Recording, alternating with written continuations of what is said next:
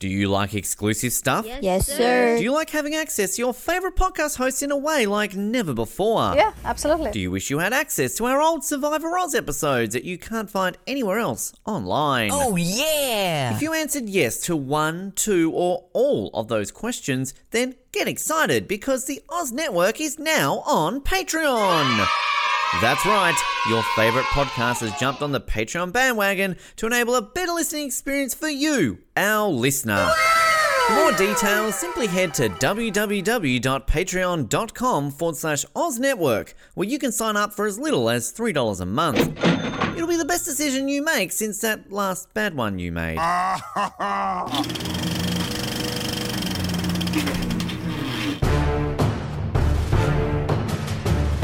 You're listening to the Oz Movies Podcast, only on the Oz Network. It is the end of Anniversary Month / Jim Carrey Month / our favorite month of the year.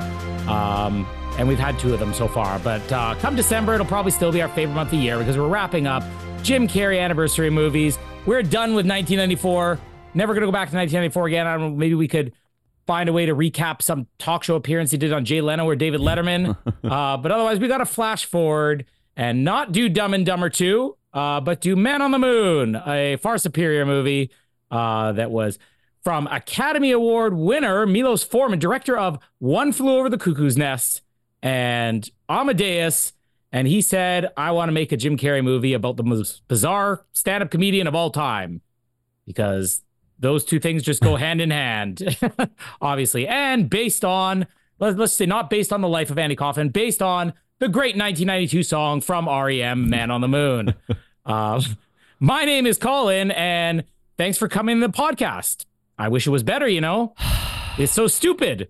It's terrible. I don't even like it. And I don't care. I'm going with it because I've prepared a bit. All right? I did a thing last night, and I organized this, so I'm going ahead with this, and I don't care what you say. So sit back and buckle up, Hilding. Hello, I am Ben. And I would like to thank you for coming to my podcast. I wish it was better, you know, but it is so stupid. It's terrible. I do not even like it. All of the most important things in my life are changed around and mixed up for dramatic purposes. So I decided to cut out all of the Bologna. Now the podcast is much shorter. In fact, this is the end of the podcast. Thank you very much.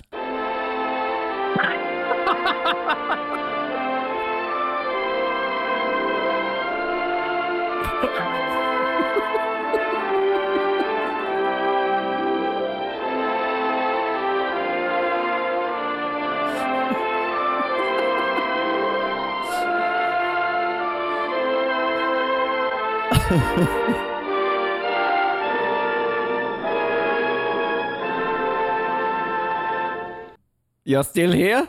Okay. I hope you're not upset. I did that to get rid of those folks who wouldn't understand me and not even want to try. Actually, the podcast is really great. It is filled with colorful characters like the one I just did and the one I'm doing now.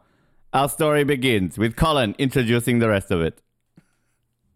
Oh, we're beginning now. There we go. We didn't do the it runs out record scratch. No. Take it again. You know, some of us gotta edit out the Bologna, Colin, you know? You had never seen this movie before. I said I've seen this movie countless times. Yet I think the last time I watched this movie was in 2017 when the Jim and Andy documentary came out.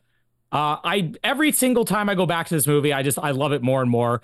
I also see that it's maybe not necessarily any greater than all the other biopics that I tend to hate. But you really do hate biopics, don't you? I honestly do. But I think there's a difference with this movie. See, one of my biggest problems with biopics is that they're always the same, even though it's based on real stories, real people and stuff like that. It's just, who's your celebrity doing an impression of another celebrity in this movie?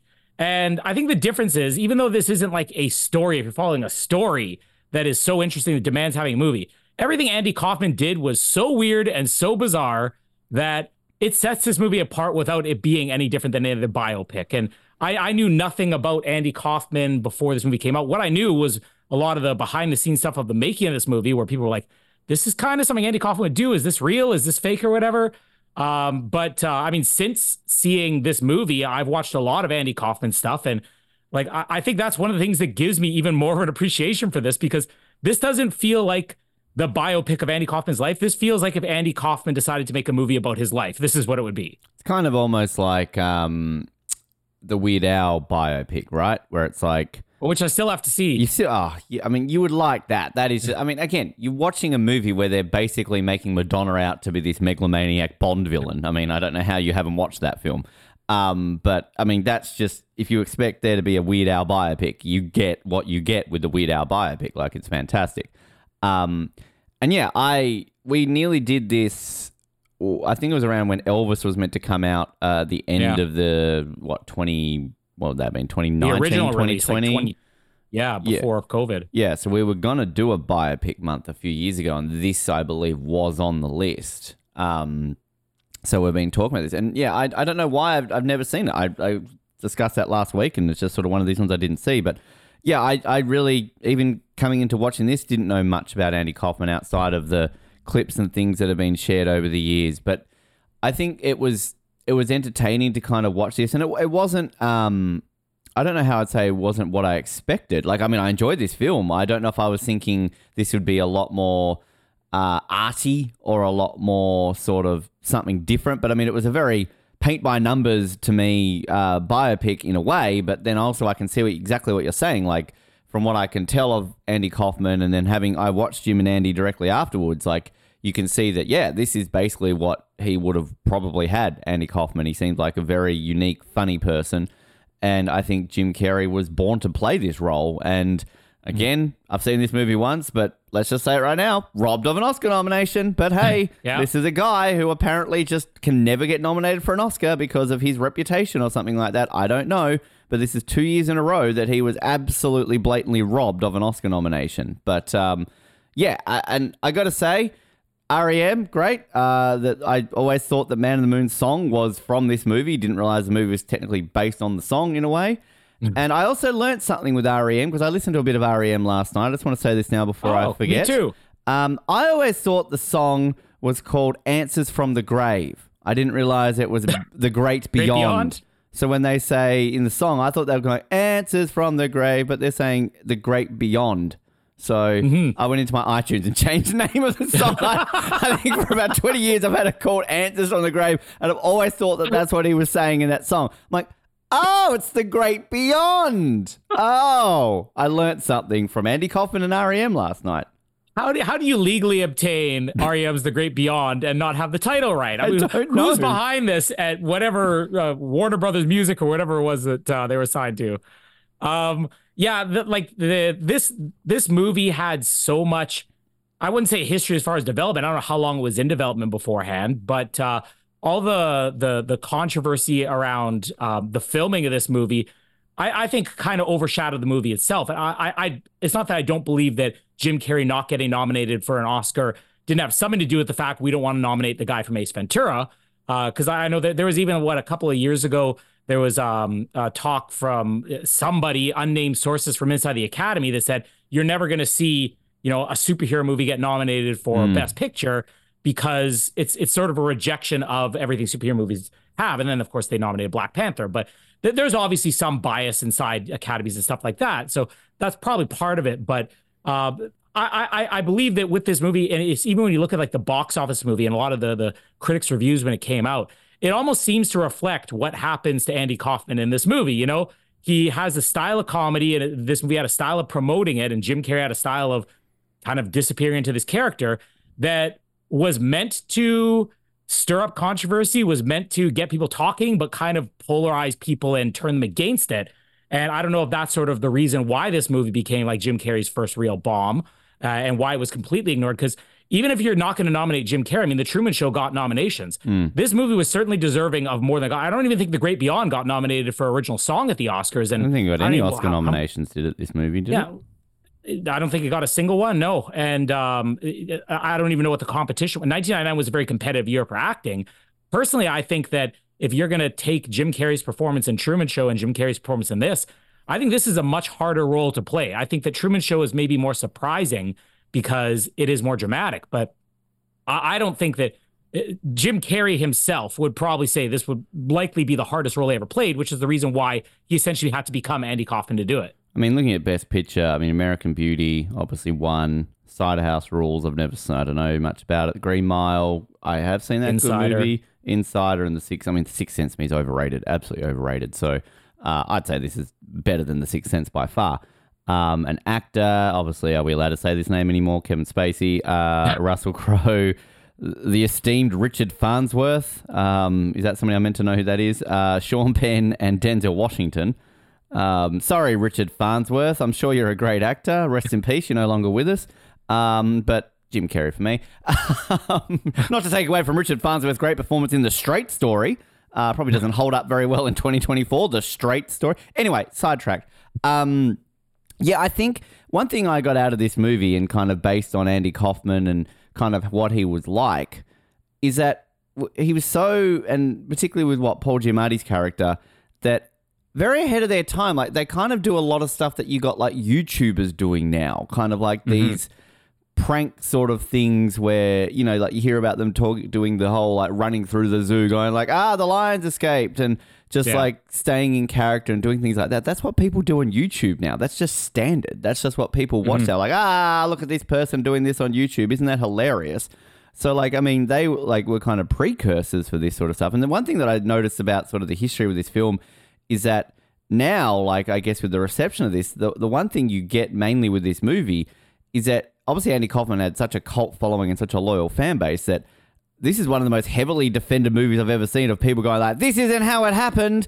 You didn't do this. You didn't do that. Like, did they not listen to your intro? I know, right? I mean, literally the intro to the movie. I'm a big Enzo Ferrari fan, but I don't see the Enzo Ferrari fans logging online going like, no, this isn't what happened. Are the Maestro fans, precursor to a coming soon episode, going on about like, his nose wasn't this long? I mean, maybe they are. But like, it's obviously that's just the legacy he has. And I feel similar to maybe what we're trying to say with Jim Carrey, 25 years ago, that today he would be nominated. It's a travesty. I mean, again, I love Eddie Murphy, don't get me wrong, but I mean, you know, like they famously said that he didn't win that year because he did Norbit the same year. But also that is a man, if you watch like The Nutty Professor and they're all farting around a table, he can still get nominated for that. Yet Jim Carrey can't get nominated because he slightly talked from his ass. Didn't Sacha Baron Cohen get an acting nomination as well recently? So, like, I mean, that's a guy who came out of like a jizz-filled elephant's ass or whatever in that movie. So, anyway, the point is, you can forgive people for doing like crass roles. I'm sure Meryl Streep's done a few every now and then, maybe. I don't know. She gets nominated for her worst roles. Exactly. So, what I'm saying is he'd get nominated now, and if Andy Kaufman was alive today, which maybe he is, his type of humor would probably make him the funniest man on the planet right now. So, and the marketing of this movie too. I mean, again, like I think everything about this movie, all of that just seems to be ahead of its time. And that if this was released today, it would be, we'd be getting it. Again, not to shit on Barbie, but if Barbie can get nominated, this 100% should be nominated. There might be another biopic this year that doesn't deserve to be nominated over something like Man on the Moon. But the thing that I always think about now, not when this movie came out, but now when I see this movie and the type of comedy Andy Kaufman was doing and his commitment to, it doesn't matter if people are laughing now, you know, once 20 years from now, when they get the joke, they're going to be laughing. It's like us. That's what we do on this show. We're still waiting. When we hit year 20, that's when people are going to start laughing at us. Exactly. But what Joaquin Phoenix did a couple of years ago with that movie he made with Casey Affleck, where he went on Letterman. Yeah, and that's a guy who committed himself to a year to destroying his own reputation. That movie also, when it came out, kind of just nobody. The joke was done, and people just didn't see it. But it shows like that type of comedy, even though not everything in I'm Not Here was meant to be comedy. It was meant to kind of just what would happen if you did this to a major celebrity. That's something that is done now and was done by one of the most famous actors in the world. You said you had no familiarity with Andy Kaufman really prior to this. I know that when they started talking about this movie, because it was probably around the time of Liar Liar, they're mentioning like, there's a biopic of comedian Andy Kaufman being made. And I started hearing Jim Carrey. As soon as I hear Jim Carrey's name, I'm perked up. I was hearing the other names that were sort of in the mix. Edward Norton was, I guess, the other one who was close. they kind of, Milos Forman did 2 screen tests, presented it to the studio and said, which guy do you want? And they decided that they wanted Jim Carrey for obviously bankability. But he'd obviously worked with Edward Norton. Edward Norton would have done this more. I don't think it would have been as funny. I definitely could see him pulling off this character. John Cusack was the other name that I even remember at the time being thrown around. And I was a big John Cusack fan around the time period too. But like, it just seemed like this, like you said, it was made for Jim Carrey, and Jim Carrey was so determined to do this movie that I don't think there was any way that they were ever going to make it without Jim Carrey. But outside of that, like just the casting, I don't really know much else about this movie or the build up, who Andy Kaufman was. And then when they started mentioning the name Andy Kaufman, I'm like, isn't that a name in the REM song Man on the Moon? And then I had to ask my mom. She's like, oh yeah, he was a real guy. He was on the show Taxi, which I'd never seen Taxi. I've since seen Taxi. Have you ever had a chance to see Taxi since? No, I always, for some reason. Why did I just get tape thrown in my shoulder? This is like the 3rd time we've been doing this, and Jamie's just throwing. Thank you. For once, it didn't hurt as bad as everything else you throw me. What do you need? I'm making supper. It shouldn't take me long to make. Do you want me to bring it down? Or are you gonna leave? I'll wait till I'm done. Thank you. I don't want you throwing my supper at me to get my attention. Wow. You know what I did the best of last year, and there was the second bit where you... Love you too. I'm not abused. I'm not abused. I've got evidence. This is the 3rd time. Like And it's on video. I feel like I need to call it. Going to court. When I did the best of last year, one of the times you got thrown off, I forgot that earlier in the year you had something thrown at you. Like you threw Mr. Potato Head at me or something like that. That's like Rossi was telling me we were recording the other day. It's like, oh, I was just listening to the episode where all the kids came down and interrupted an episode. I'm like, which time? Which and one? What did I get thrown at me? He goes, oh, that's right. You got stuff thrown at you in another one that I heard. That's why I miss being in a relationship, just getting shit thrown at me, apparently.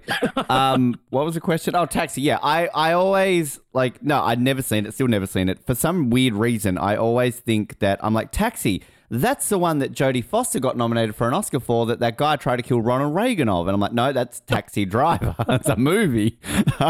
Same era, I guess. But I just hear the word taxi and I'm thinking, why was Andy Kaufman in a movie that a guy tried to kill the president over later on? Because isn't that a drama about a 12-year-old prostitute or something? So no, that's my long-winded way of saying I've not seen it, nor have I seen Taxi Driver. Taxi Driver is a great movie. You should watch that. We'll do it on Child Prostitute Month coming soon. We don't even need to look at plot keywords. We got it for next year, Ben. I've already got all of those on my deep web. But I remember asking my mom, do you know who this Andy Kaufman guy is? And she was immediately like, oh, Lotka from Taxi. That's all she knew him from. And I think I'm glad that going into this, I didn't have any way of being exposed to the comedy of Andy Kaufman and a lot of these other things that he did outside of Taxi that he was famous for. Because I was sort of able to get caught up in the drama in the build up to this movie and all the publicity, which I don't even know if you remember a lot of, but this was stuff that was all over the news when they were filming it. I mean, the first one I think that hit was when they were doing a press conference, right when they started filming the movie, and you had Milos Forman, you had Jim Carrey, and all of a sudden Tony Clifton comes out, and I think that was the first time I found out who Tony Clifton was supposed to be, before the movie was even finished filming, because all of a sudden Entertainment Tonight and all these other shows and newspapers are showing Tony Clifton, Andy Kaufman character Tony Clifton disrupts press conference, and it literally ends in Jim Carrey and Tony Clifton getting a fist fight, throwing each other around on a table, and there are pictures of this. But even at the time, I remember people saying this might have been a stunt, but we have no confirmation. And then the second one being during the filming of the wrestling scene with Jerry Lawler, where again it sort of made national news or worldwide news that there was an incident. Jim Carrey was taken to hospital because Jerry Lawler had gone too far. And I remember even watching wrestling at that point and tuning into Monday Night Raw, and Jerry Lawler's on commentary and he's taking shots at Jim Carrey. And I think still to this day, Jerry Lawler maintains that injury and the feud he had with Jim Carrey was real, which I'm still on the fence about, because this movie when we get to the scene, this movie was the first time it was revealed that Jerry Lawler was in on the whole 70s and 80s feud that they had the entire time. When this movie was coming out, people still thought, oh, Jerry Lawler's doing this? I thought he hated Andy Kaufman. But those were big incidents that Jim Carrey and the people involved in the movie, including an Academy Award winning director, were willing to stage these very elaborate stunts that were very Andy Kaufman-like just to throw people off. Just quickly, before I say what I'm going to say about that, Milos Forman only did one more movie after this before he sadly died in 2018, Goya's Ghost, Natalie Portman movie, which Natalie Portman killed his career. and him apparently. Yeah, I mean, I having watched Jim and Andy. I mean, according to Jim and Andy, it was all real. The Jerry Lawler thing. And I think Jerry Lawler was on a podcast in the last couple of years, and he apparently said like, yeah, no, it was real. And as he said, yeah, he's always maintained it was real. But I think Jim Carrey sent him like some sort of like gift many years later to kind of make up for it, and apparently they're fine now. But like, at least according to Jim and Andy, and Jim Carrey talking about it, like it really happened. Like. And even the footage of sort of their behind the scenes, you've got Jerry Lawler like grabbing him by the throat and coming at him off set because Jerry Lawler's like I don't know what this is. Like Andy and I are actually friends. Like it was an act. We were good friends, and yet Jim's in this character and making out like he hates me. So yeah, but I don't know if I really remember any of that hitting the news like back then. Again, I would have been like 12. So no, I can't say I do remember it. And like, yeah, as I said, like I thought that Man on the Moon was a song written for this movie. I didn't realize it was the other way around. Great song. I just got into an REM zone last night. I'm just like, I want to listen to some REM. I just had delivered REM's Accelerate, their 2008 album on vinyl, which I was listening to yesterday. They haven't released an album in a while, have they? Oh, they broke up after 2011, I think, was their last album. Like, it was an amicable split up. But I was listening to Bad Day last night. I'm like, I like this song. Does this song... How's Bad Day rated in the REM fan community? I mean, when it came out, it was like, hey, this is REM going back to their 80s sound. So I think people liked it. Yeah, no, I enjoyed it. But yeah, I think, like, again, the marketing around that and doing it, because, like, I guess there are certain people, if you're doing a biopic about it, like, certain people have reputations in that like if you're going to go into this and just produce it and publicize it standardly, is that going to, like if you did a Jim Carrey biopic, like it's going to be kind of one of these things where you got to be a certain way. And that's what I liked about the Jim and Andy one, was that the documentary is that it was a lot more grounded than I was expecting, because it's almost as much as it's a behind the scenes look at this movie, probably a quarter of the film is almost just looking at Jim Carrey's career and him like opening up about a lot of things. I mean, he's crying in this thing. It's like, it was very personal for him, but like him sort of talking about being drawn to like an Andy Kaufman and saying basically like, I was born to play this role because we're both like people who have a standard of comedy that is unique, and we're a bit out of the box, and all these kind of things that he was like talking about. I'm like, yeah, okay, I see it. So when you look at the other people who could have been cast in this, I mean, Gary Oldman, I mean, that is the male Meryl Streep. He can basically play anyone, so I could probably see that. Edward Norton, yeah, I don't know. Kevin Spacey, I mean, look, I could kind of see Kevin Spacey, because didn't he do, what was that biopic he did? The Bobby Darin one. Yeah, which again, I've never seen, but like I hear nothing but good things about that. So, and I think it's kind of one of these ones where we've often talked about how you get comedians playing like serious roles, and that often works because if you need subtle humor in a role, comedians know what they're doing. Like we're going to talk about it in this episode, Marilyn Radskip. Like we talk about her like in 24. Didn't know she was in this movie. Hello, Marilyn. Did you know the other 24 actors in here? There's another 24 actor in this movie. Oh, I'm gonna have a good surprise for you coming up. You're gonna enjoy it. There's a James Bond henchman in this film. There is, and there's what's his face from House of Cards is in this movie in a very small role. So anyway, but like Breaking Bad did it a lot. They hired a lot of comedians to do really serious roles in work. But I feel like this is kind of like, you need to have a comedian in this role, if you know what I mean. And this is where I think Jim Carrey never gets applauded for being a serious actor, because you kind of sold this on being a lot more serious than, say, The Truman Show, and I think it is. But it's also like it's a level where he can play like the really deep and dramatic stuff that no one ever gives him credit for, while also having the ability to be this goofball Andy Kaufman, which I don't know if Edward Norton could have done. I don't know if I've ever laughed at anything Edward Norton's done. The Incredible Hulk, he had a couple funny moments. You Wouldn't Like Me When I'm Hungry. That was pretty good.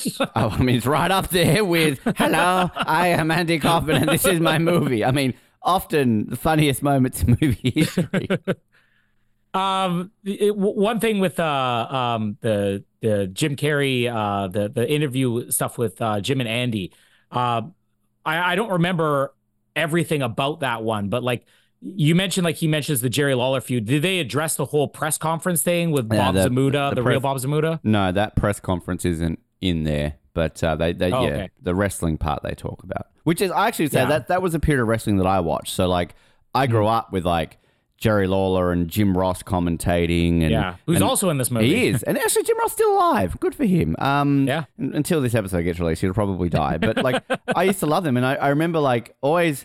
Because at the period when I watched it, Jerry Lawler was just a commentator, and then like every now and then he would wrestle and he would be like a real asshole. Because I think they did like I think he was in one of the inaugural King of the Rings, and then like I remember there was a Kiss My Foot match. Was it with Bret Hart? With Bret Hart, and he had to like rub his foot in manure and all that kind of stuff. Like I remember all of that, and the fact that they get Jerry Lawler to play himself. Like I always loved Jerry Lawler just as a kid. It was kind of one of those around. And Jim Ross, like I thought, like as a commentator, he was fantastic. So I was kind of like, a bit nostalgic for like the late '90s when I actually watched wrestling.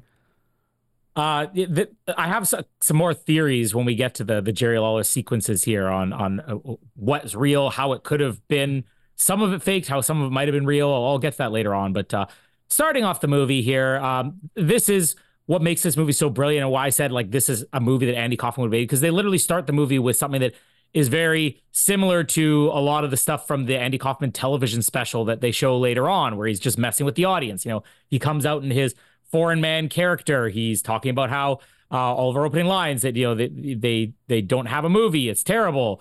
The movie's shorter. This is it. This is the movie. Rolling to the credits, playing the record with the music, watching it, the music stopping, him having to start it over. Whoa! Hang on, that's not what I was trying to press. Keep going. Playing the music, rolling the credits. And that's just, you know, that everybody in the audience is going to be sticking around or whatever. But it's such a funny joke where he's off screen, because they fade to black for a lot longer than I remember them going. Yeah. I think should have ended it. It's kind of like that meme, if you've ever seen, going around going like, they should announce that there's a Groundhog Day 2, and when they release the movie, it's just literally the first movie. Like that's like that's what they should have done with this. That's the end of the movie, and you're like, oh, okay. He starts telling a story, and as far as like him growing up, I think that's another reason why I like this movie. They center it all on his career. We see a couple of things when he's a kid.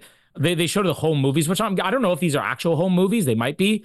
But introduces his family, who really don't have a lot to do in this movie. And then we get young Andy, who's performing his little act in his room.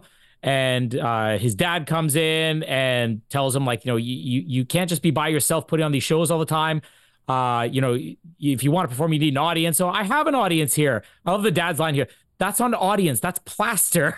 That's what we tell ourselves every week. That's not an audience. That's a computer. That's plaster. We have audiences. But then they immediately cut to, okay, I'll find an audience. He brings his sister in, does his little Howdy Doody show there. 2 years in a row, we got the Howdy Doody time. Howdy Doody time. Both movies, we got 2 Christopher Lloyd movies 2 years in a row with Christopher Lloyd starring with Howdy Doody. That's impressive. He loves Howdy Doody. Christopher Lloyd is like, I will only do a movie if Howdy Doody's in it. He did not want to sign on to the Andy Kaufman biopic when they said Howdy Doody's in it. Howdy Doody. Then he's on. That's a good impersonation. Howdy Doody. Howdy Doody time. Then it just immediately cuts straight to him performing in the club, doing his whole "the cow goes moo," and I just love how bored the people are, but they're still playing along. The horse goes nay, nay. Now I always mix this up because there's something I saw. It was probably just a clip of Andy Kaufman from one of his comedy specials or some stand-up act he did, where he did a song on the piano. And it's a song, this is the one I always remember. It's not "The Cow Goes Moo." And it's a song called "Confidence," where it's like a little kid song. And he goes, with a C and an O and an N and an F and an I and a D and an Ence. And I just thought it was so funny. He goes, and an Ence. And that's a song that like I'll always, if I'm ever trying to say that some of the kids, you know, kids, we need you guys to cooperate with us with a C and an O and an O and a P and an E and an R and an 8. But yeah, completely different act. But like, this is the type of comedy he was doing. I'm going to do like the goofiest little kid thing. Goofy. Let's stop bringing Goofy on here. We'll get to the movie one day. The club owner, which I don't know if you looked up a lot of the cameos in this. There are a ton of cameos. this is the real George Shapiro. This is the guy that Danny DeVito plays in the movie is playing the club owner, wants to fire him. I love Andy's line is like, fire me. You don't even pay me. And he's saying, I need somebody who's going to get the crowd hot. He goes, the crowd was hot. There was one guy over here who was really angry. And the club owner's trying to just try out some jokes, like do some impressions or something. He's like, well, what do you want me to do? Like, take my wife, please take her or whatever. He says, just do something. So we cut to his next act where he comes out and he's literally doing the whole thing, but he's doing it as his impression. This is this foreign man character, the Lotka character from Taxi, where he's literally doing these jokes about traffic and everything. The traffic was so bad, it took me an hour and a half to get here. And the crowd's just like shaking their head like, oh, not this guy again. Take my wife, please take her. You hear groans from the crowd. And this to me is like the most brilliant thing. And this is like, I guess, Andy Kaufman, one of his most famous stand-up things he did, where he's like, I'm going to do an impression of famous U.S. President Jimmy Carter. Hi, I am U.S. President Jimmy Carter. And then he's like, I will do Elvis Presley. And you get like all these groans from the crowd. And then he turns around, lights go down. You get him stripping off his clothes. He's got the jumpsuit on there and he does basically the most spot on Elvis impression that anybody had ever seen, which I guess is something that he was really famous for, that like people said Andy Kaufman's Elvis impression was like one of the best you'll ever see. Which Elvis himself, I think, came out and said that was the best he'd ever seen. Did he really? I read a trivia bit saying that, I mean, I guess the timing would be sort of accurate. He would have been doing comedy just what Elvis was at 77 when he died, or the year, I should say. But like, or was it 74? Or so, whatever. But I think I did read a quote that Elvis himself said this was like the most spot on impression he'd ever seen of himself. Yeah, because I mean, I know Andy Kaufman did a lot of Saturday Night Live appearances, and I don't know if this ever made on Saturday Night Live, but that would have debuted, when Elvis was still alive too. But I mean, that's the entire joke here. This is 77. And it's funny when you look at like the comedy he does after this. This is basically the last time he tries to leave the crowd happy until he gets to Carnegie Hall, which I think is funny how they structure things in the movie that he actually wants to leave the crowd happy. In the crowd is Danny DeVito. Just Danny DeVito. We done a Danny DeVito movie yet? I don't think we have we? No, I mean, we talked about doing, we talked about doing most of the Schwarzenegger movies. So I think Twins and Junior have been debated around and everything. But Danny DeVito was a producer on this movie, which what I find funny about this is that Danny DeVito was one of those, and he's the only one of only two Taxi cast members who don't reprise his own role in this, because he's obviously playing the agent, George Shapiro.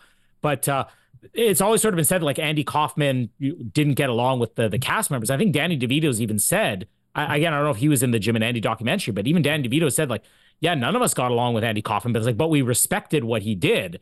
And Danny DeVito is a guy so determined, that like this guy's story, even if I didn't get along with him personally, needs to be told. Apparently what drew Danny DeVito to this story and he wanted to develop this movie, like to produce it, was when he found out, or even I guess observed, Andy's relationship with his agent, which George Shapiro, I guess, was a pretty famous agent, and Andy Kaufman was just one of his clients. I don't think Andy Kaufman was ever like, the level where this is your only client or anything, but he just loved the idea of that, so wanted to play this.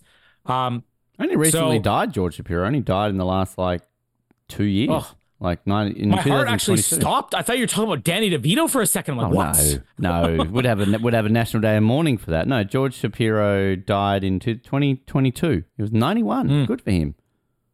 The scene here where George introduces himself to Andy, he keeps doing this character again. It's just sort of about like what his dedication was to his act, that he wasn't going to let it slip even behind the scenes, that he wasn't just this crazy foreign guy or whatever. But he hands him his card, says, yeah, well, where are you from? You sound like you're Lithuanian. Because he even asked that guy in the crowd, who is this guy? I don't know. I think he's from Lithuania or something. Meanwhile, this is like one of the guys who works in the club and has probably seen Andy's act a million times. And I am from Caspiar. It is from the Caspian Sea. Oh, okay. Caspiar sunk into the ocean. Oh, I'm sorry to hear that. But after he hands him his card, I like that he's still thank you very much or whatever. And then only after he reads the name George Shapiro, which I guess he was supposed to be a big deal at the time, then all of a sudden he slips in, okay, I'm Andy Kaufman. He meets up with him. He's talking about what he wants to do with his career, and he's putting like a seed coming out of his nose.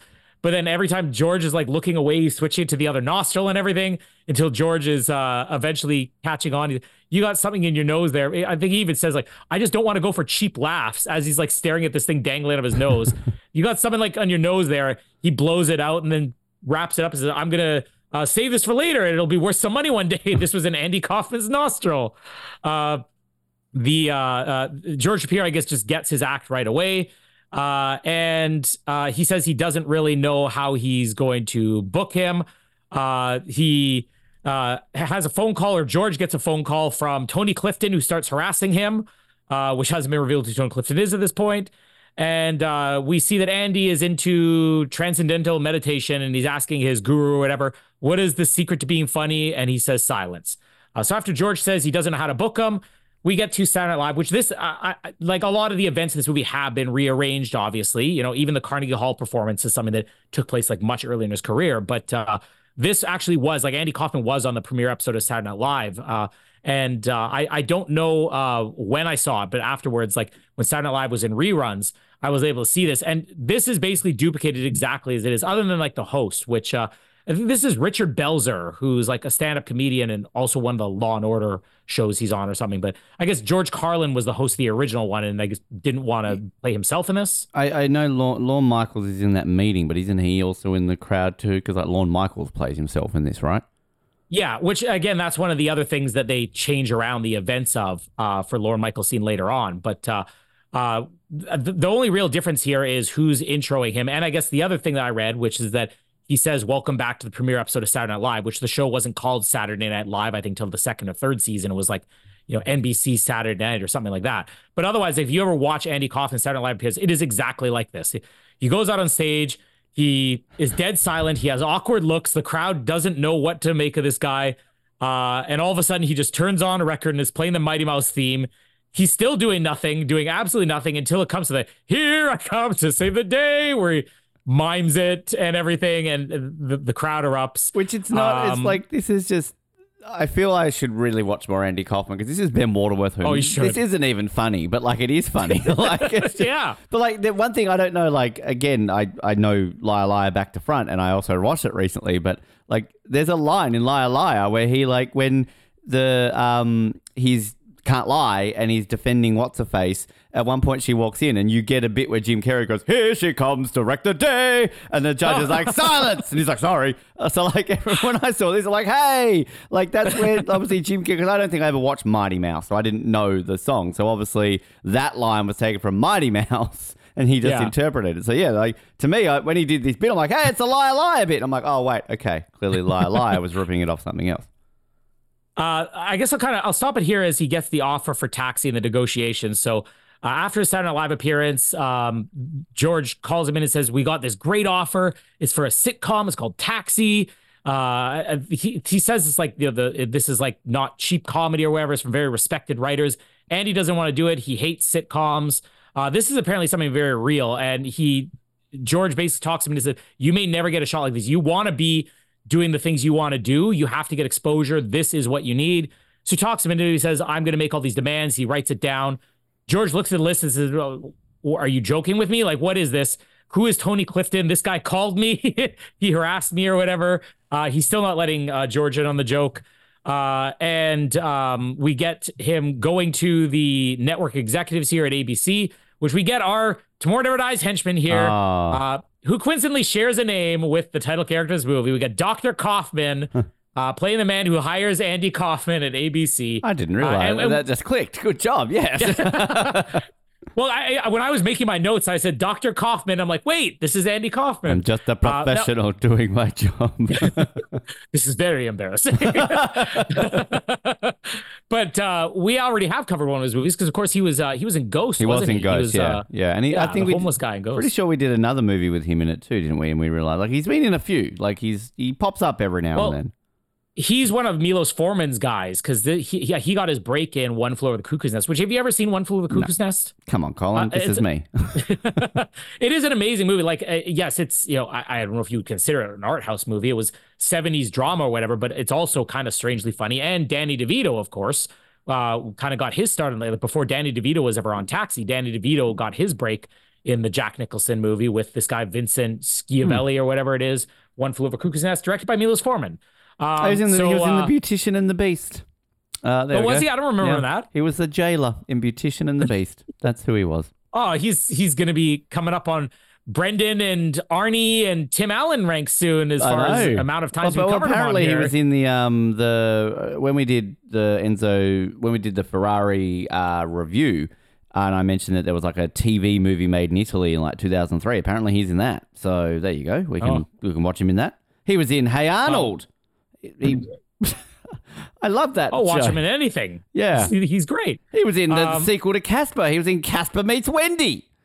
That's Casper's favorite Casper movie, actually. Oh, Casper. Have you seen the original Casper? Casper's favorite Casper movie. He did. We had to stop him from watching it, though. Because at the time, there's he was taking on some of the obnoxious stuff in the movie, as laughing at it and repeating it. He shouldn't have. Well, that's Casper. I would say, like, I am listening, but he's in a movie that I know you've mentioned. He was in The Adventures of Buckaroo Banzai Across the Eighth Dimension. That's right, he was. He played like an alien in that movie. There you go. How did you ever cast him in that? So yeah, this whole thing is setting up the first appearance of Tony Clifton, because when George says these are his demands, he only works this. I don't remember all the demands that he lists in the movie. I know one of the demands that was real, which I don't know if they addressed in this movie, was that Andy Kaufman only worked 2 days a week on the show. So whereas everybody else would be there for 5 days, for rehearsals and read-throughs and everything, Andy Kaufman was there. I'll do 1 day of read-throughs or whatever, and then 1 day of filming, and that was it. Which is one of the reasons a lot of the members of Taxi didn't like Andy Kaufman, because he kind of had a better deal than they did. Kind of like this show. Noah shows up once a year. Yeah, well, twice. You might be hearing him twice coming up soon. I will only work 1 day a year on the Oz Network. But you can get 2 for the price of 1, just like Andy Kaufman and Tony Clifton. Exactly. So George goes to check out Tony's act, and you get this bad lounge singer or whatever, who's berating the audience and everything. And he goes up to talk to the people in the crowd. And one of the guys he talks to is Paul Giamatti, who at this point, the audience has no idea who he is. And he just starts insulting him. And I love he's saying, like, what's your name, Bob? And then what did he say his name was? Bob Gorski or something like that? He's like, yeah, is that a Polish joke? I don't appreciate this racial anti-Semitism humor you have. He picks a fight with this guy. George sees him backstage afterwards, and this is where he kind of lifts up his glasses and reveals he is Andy Kaufman. And George is still kind of appalled by this, not like this is a hilarious joke, because he's like, you just humiliated that guy out there. And then Paul Giamatti walks in and realizes he's in on the whole joke. This is Bob. So Bob Zamuda, this is Andy Kaufman's real-life writing partner, who also have a cameo coming up later in the movie, who is also like the creative consultant on this movie, who also was the Tony Clifton that picked a fight with Jim Carrey at a press conference. So this guy was the second man. I mean, Andy Kaufman, of course, gets all the credit, but I mean, Bob Zamuda deserves just as much of it. And this movie kind of gives him the props here. So this just sort of ends right before we get to, I guess, the introduction of Taxi. Yeah, I mean, the opening of the movie is brilliant. And, like, it makes more sense having watched the movie now. That, like, I mean, I could rewatch this now and go, like, ha, ha, ha, like, I get the joke even more. It's kind of almost like the reverse Ferris Bueller. That sounds like a sex position. Where it's like, you're still here, go home. But he does that kind of, like, at the beginning.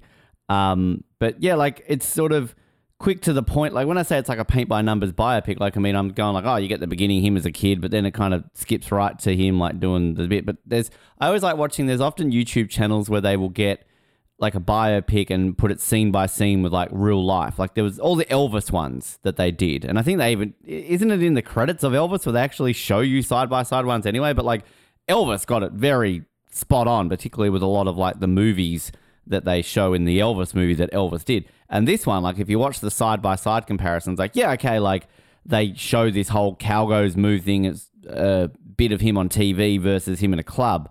But, like, the Saturday Night Live bit is, like, very spot on and, that's, like, very cleverly done how they do it. So often you can have that with... I know you don't like the movie, but they did it with, like, Bohemian Rhapsody. Like, they kind of show, like, it's actually a really good clip.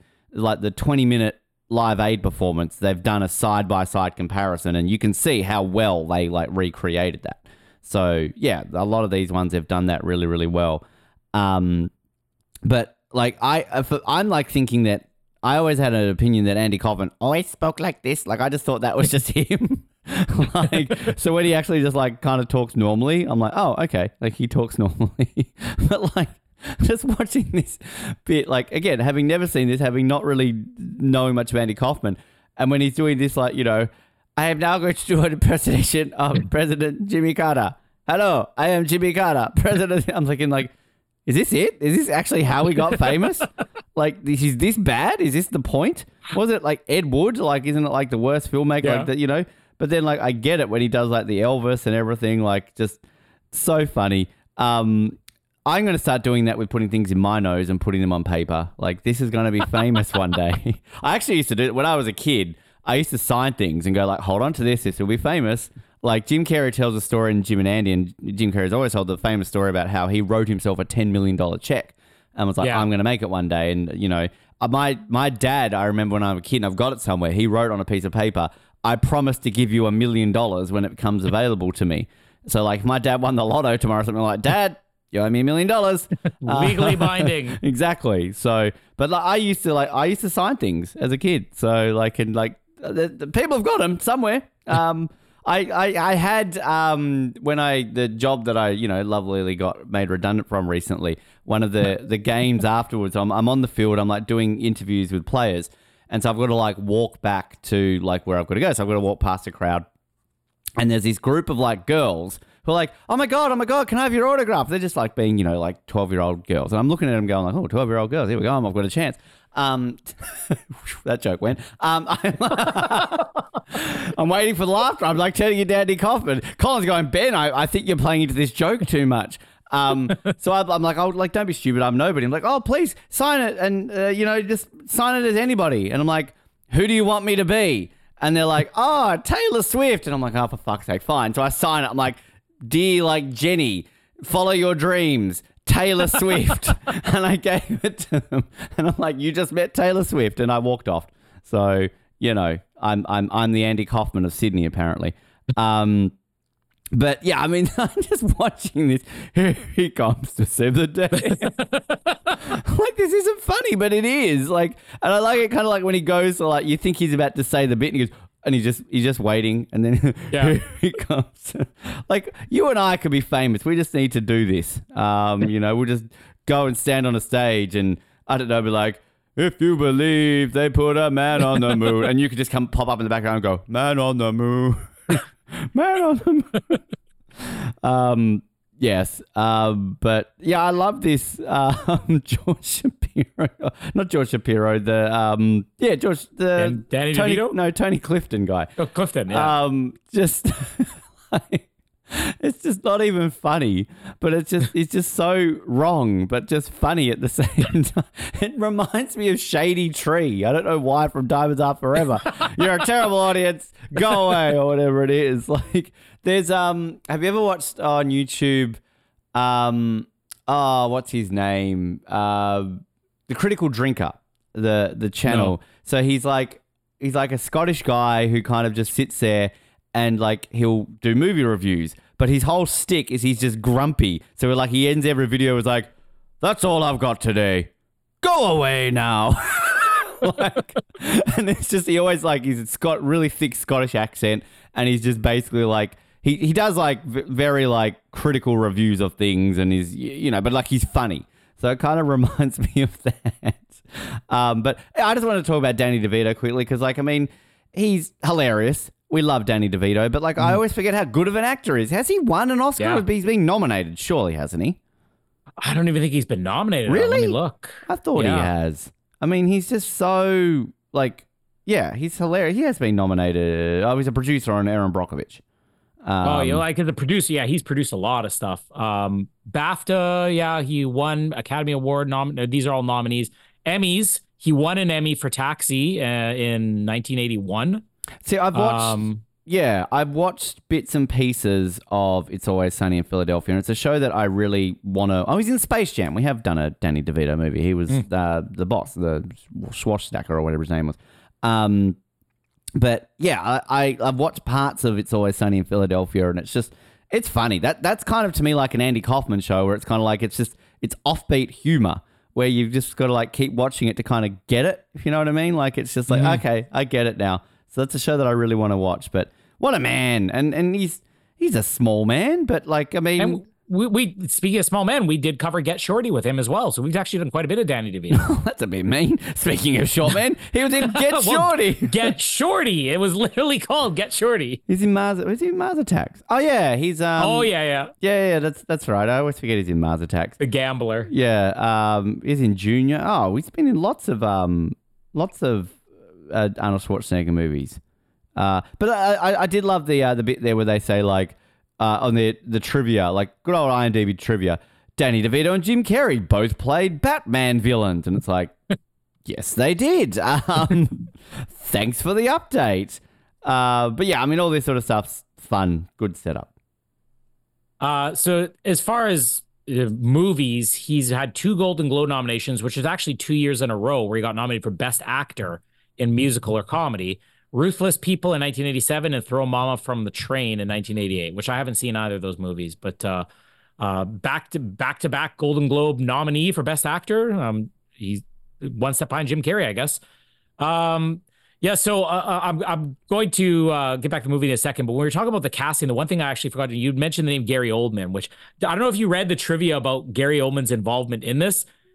Was that the one about the impersonator who like tried to break on set and Gary Oldman had turned it down completely? I was like, what? Well, he had apparently even met with producers and executives and stuff like this, but it was literally just a guy impersonating Gary Oldman, and Gary Oldman found out about it. It's like, this isn't me, and that basically ended. But that's why the first actor they were looking at was Gary Oldman, and I don't know if it was that somebody came to them and said, "I'm Gary Oldman. I hear you're making a Andy Kaufman biopic." But he apparently got quite far through several meetings before they realized this is not actually Gary Oldman. But this is actually now the second Jim Carrey movie that we've talked about where Gary Oldman was the original guy they were looking at for it. Rick Moranis wasn't on the list. He's been on every other list this month. Well, we've got Gary Oldman or Rick Moranis. Those are the two guys that they will always settle for Jim Carrey when they say no. If you can't get Gary Oldman, you can't get Rick Moranis, just ask Jim Carrey. He'll do it. Rick Moranis is a great Canadian, isn't he? He's Canadian, right? Yeah. Gary Oldman, not Canadian. Not Canadian, but he could play a Canadian if he wanted to. Just to clear that up, Gary Oldman, not Canadian. He would be the most convincing Canadian you've ever seen. He would be. Even Meryl Streep could play like the Trudeau, the famous ones, and this is how we gave birth to Justin.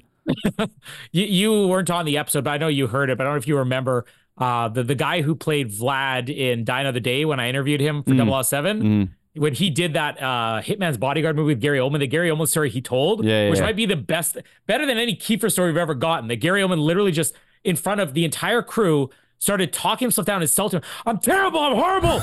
I shouldn't even be in this business. And, okay, let's roll the camera. That was how he got into character. I love Gary Oldman. That's a man.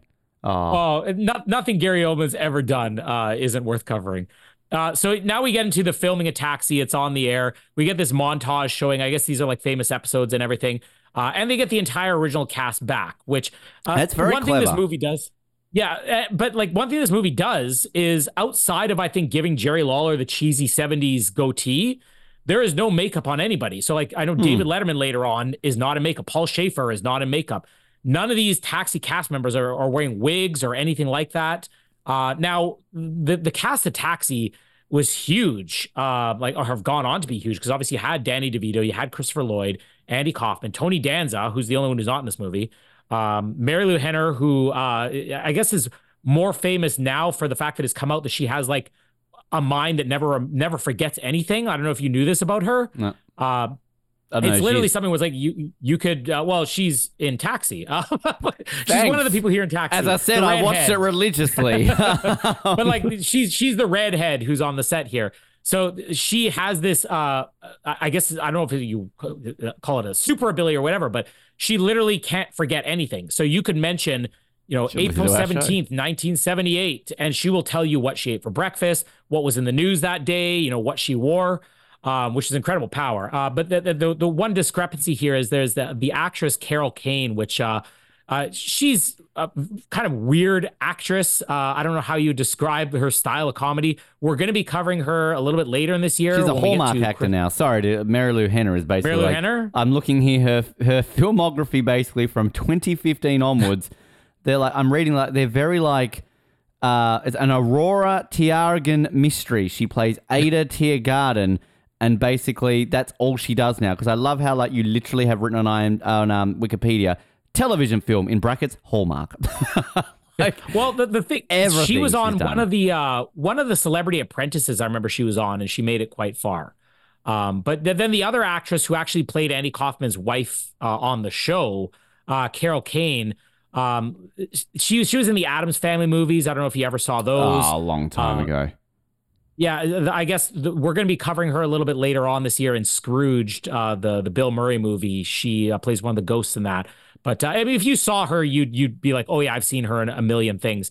Apparently, she was the only one in the cast who actually got along with Andy Kaufman. Maybe it was because she played like his love interest on the show. And of all the Taxi cast members, she's the only one who actually went to his funeral, which kind of goes against the actors at the funeral at the end of this movie. But most of these Taxi actors just play themselves in the montage in one clip later on. But Tony Danza was the only one who didn't appear in this movie, which there have been two stories. One story was that he was doing a Broadway play at the time, so he couldn't appear in the movie. The other story was that he really didn't get along with Andy Kaufman and had no interest in being in this movie, which the other cast members all kind of backed up. They're saying like the movie dramatizes a little bit, but none of us were really close to Andy Kaufman, but we also were kind of annoyed by him a lot of the time because he was this weird guy who wouldn't really interact with people and was more interested in making people upset with him and stuff like that.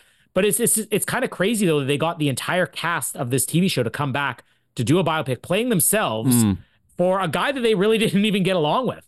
Yeah, I think it's genius. Like, I mean, it's very clever to do that. And particularly, like, they look still, I mean, again, I've never watched Taxi, but watching the side-by-side shots on that YouTube channel, they still look pretty good for their age. And, like, this is, 20-odd years prior to de-aging. Later, yeah. So, like, I just think it's very clever. And, like, I mean, it's if you do a Matthew Perry biopic, like, it'd be the same. I mean, the difference is people and Friends, they all got along. So, I mean, you'd be able to get the original five, but no disrespect. I mean, Jennifer Aniston still looks great. Courtney Cox still looks great. Lisa Kudrow's kind of just let herself age naturally. Matt LeBlanc and David Schwimmer don't really look like they used to. So, you're not going to get them to look the same. But, I mean, it'd be that level of doing that where I can't think of another biopic where they've done this, because they're even getting like Jerry Lawler to play himself, David Letterman to play himself, Paul Shaver to play himself, like, Lorne Michaels to play himself. Like, it's clever. Like, you don't usually get that. You usually, like, I know, again, you don't really know who Shane Warne is, but like they do, Australia, when we do our biopics, we do our cheesy like TV adaptions, and although the INXS one I've said is a really good one, they did like a Paul Hogan one, there's an Olivia Newton-John one, but like they did a Shane Warne one like last year, which everybody ripped into. I mean, it's honestly not that bad. It's what you expect from a cheesy, quickly made TV movie about a sporting legend. But the casting in that was some of the worst I'd ever seen when it came to like the side cricketers, when it's like, oh, and again, you're not going to know who this is, and Australians might know who this is, but like, oh, he's Steve Waugh. And I'm like, could you at least try and cast someone who kind of looks like Steve Waugh? Like, this is a very famous man in Australia, and you've just basically gone and cast, like, it'd be like if you got like Eddie Murphy to play like Andy Kaufman. You'd be like, he's a bit shorter than Andy Kaufman. He looks different. It's the height. That's the real problem. It's just the rush hour. It's like, what are you talking about? I'm not going to fit in here. I'm at least 3 foot taller than everyone. But yeah, it's very clever that you're able to get like the cast of a show, particularly again when they don't like him. Because I think it must have been from Carol Kane. There's one of the trivia saying that like, oh, they got this wrong with Taxi because Andy Kaufman was nice on set or something like that. So I'm guessing that maybe came from Carol Kane or something who actually liked him. Yeah, I mean, well, even Danny DeVito has been like, yeah, no, we all kind of had some issues with Andy. Now, the one more important one, which was actually the main star of Taxi here, Independence Day's Judd Hirsch. Oh, you're getting nominated for 30 seconds of a screen That's time. literally what I wrote. I'm like, I bet you Jim Carrey couldn't get nominated, but Judd Hirsch could have gotten an Oscar nomination for his 30 seconds in this movie.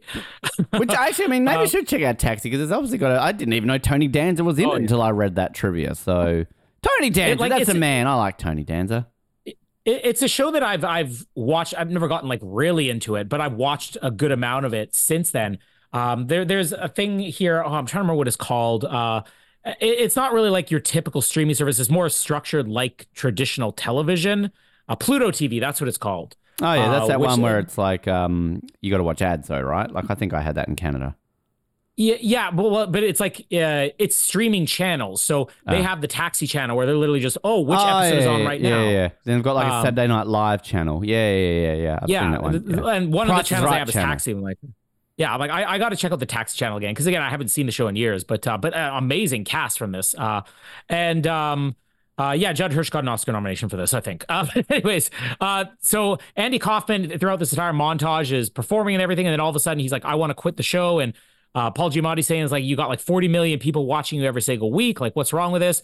And they're talking about his stand-up comedy special that was part of his deal. So now they get to the filming of the stand-up comedy special. Now, this is, I guess, one of the most famous stories about it is they call it the network executives are saying we got a problem or whatever down on the set with the Andy Kaufman special. They go down there. Andy Kaufman's arguing with one of the editing guys, and they're saying they want to change something with the picture. So it's basically flickering as if there's something wrong with the reception. And he's saying, he wants me to do this. I can't do this.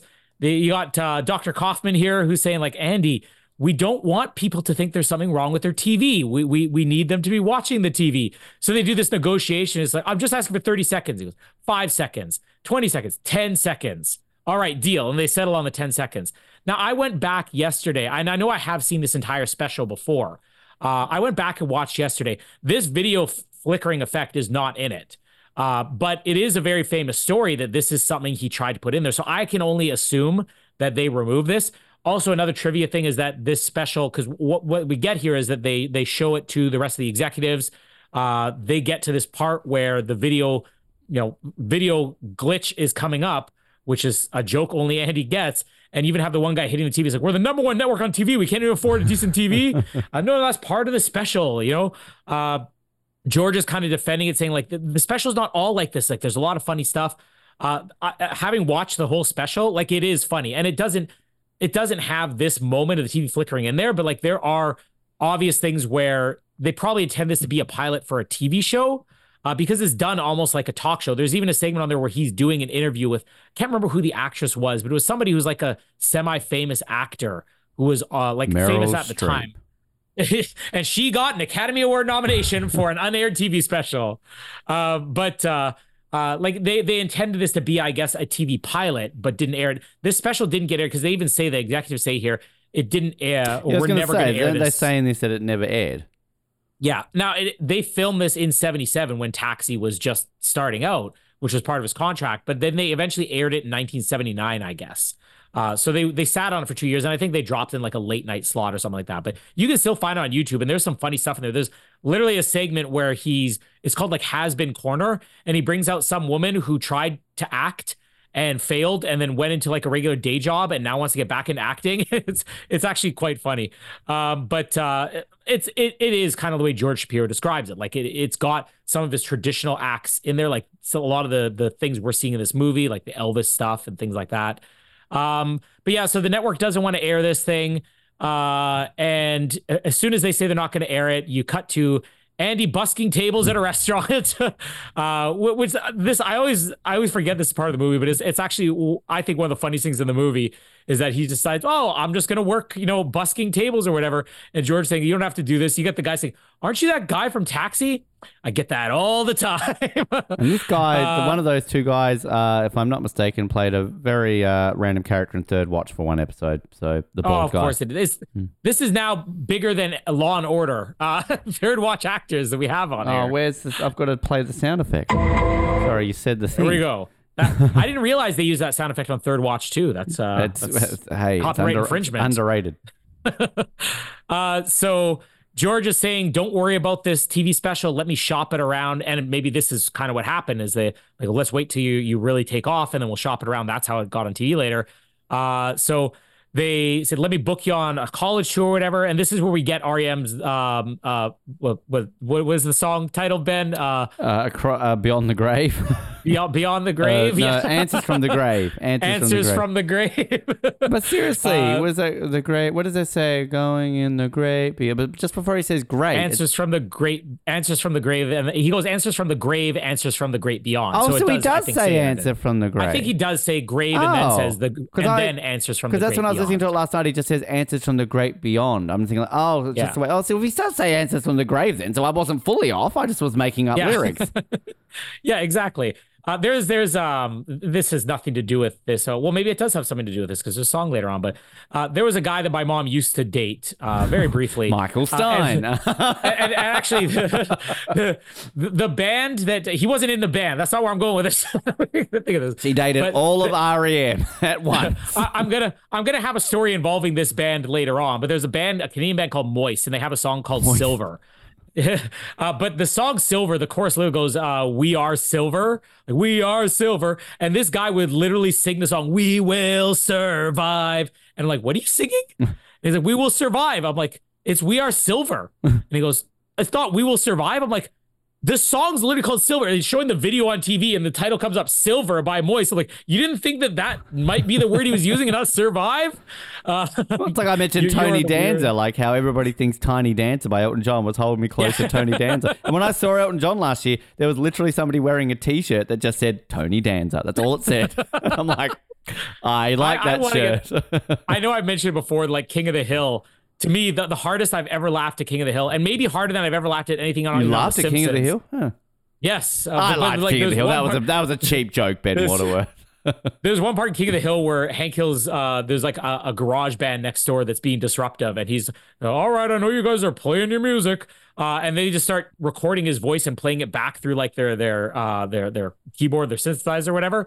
Oh, ha, that's very funny. I have a sense of humor. I laugh at Tony Danza, and just him saying I laugh at Tony Danza as being the description of a sense of humor. Like still to this day, I will watch just that one clip of I laugh at Tony Danza.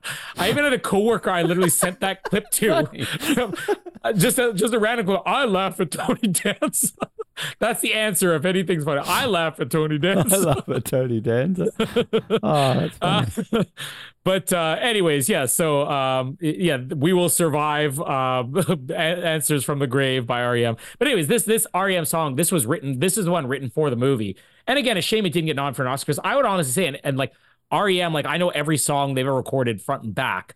And I would rank this probably in the top 5 best REM songs ever. Like I would pick The Great Beyond over Man on the Moon. And Man on the Moon was the song that kind of the first REM song I think I ever heard, or I might have heard like It's the End of the World as We Know It before that. But like the song's amazing. Like you said you were listening to it last night. Were you listening to it only because of the movie, or were you already a fan of it? I mean, REM's just a band. Like I've never can say I dislike REM. They're just like, it's a band where you start listening like, oh yeah, like I'd buy their greatest hits and I'd like all the songs. But would I go Bad back? Day was on their greatest hits. Well, it was the song from it. Would I go back and listen to all of their stuff? Probably not. Like, but it's more of a case of just like because I think Man in the Moon came on. I'm like, I'm singing it, and then Answers from the Grave came on, and then I'm just like, oh, I really like that song. And I think I Shazammed it, going like, I don't think I've got this song, and I see it on my phone, The Great Beyond.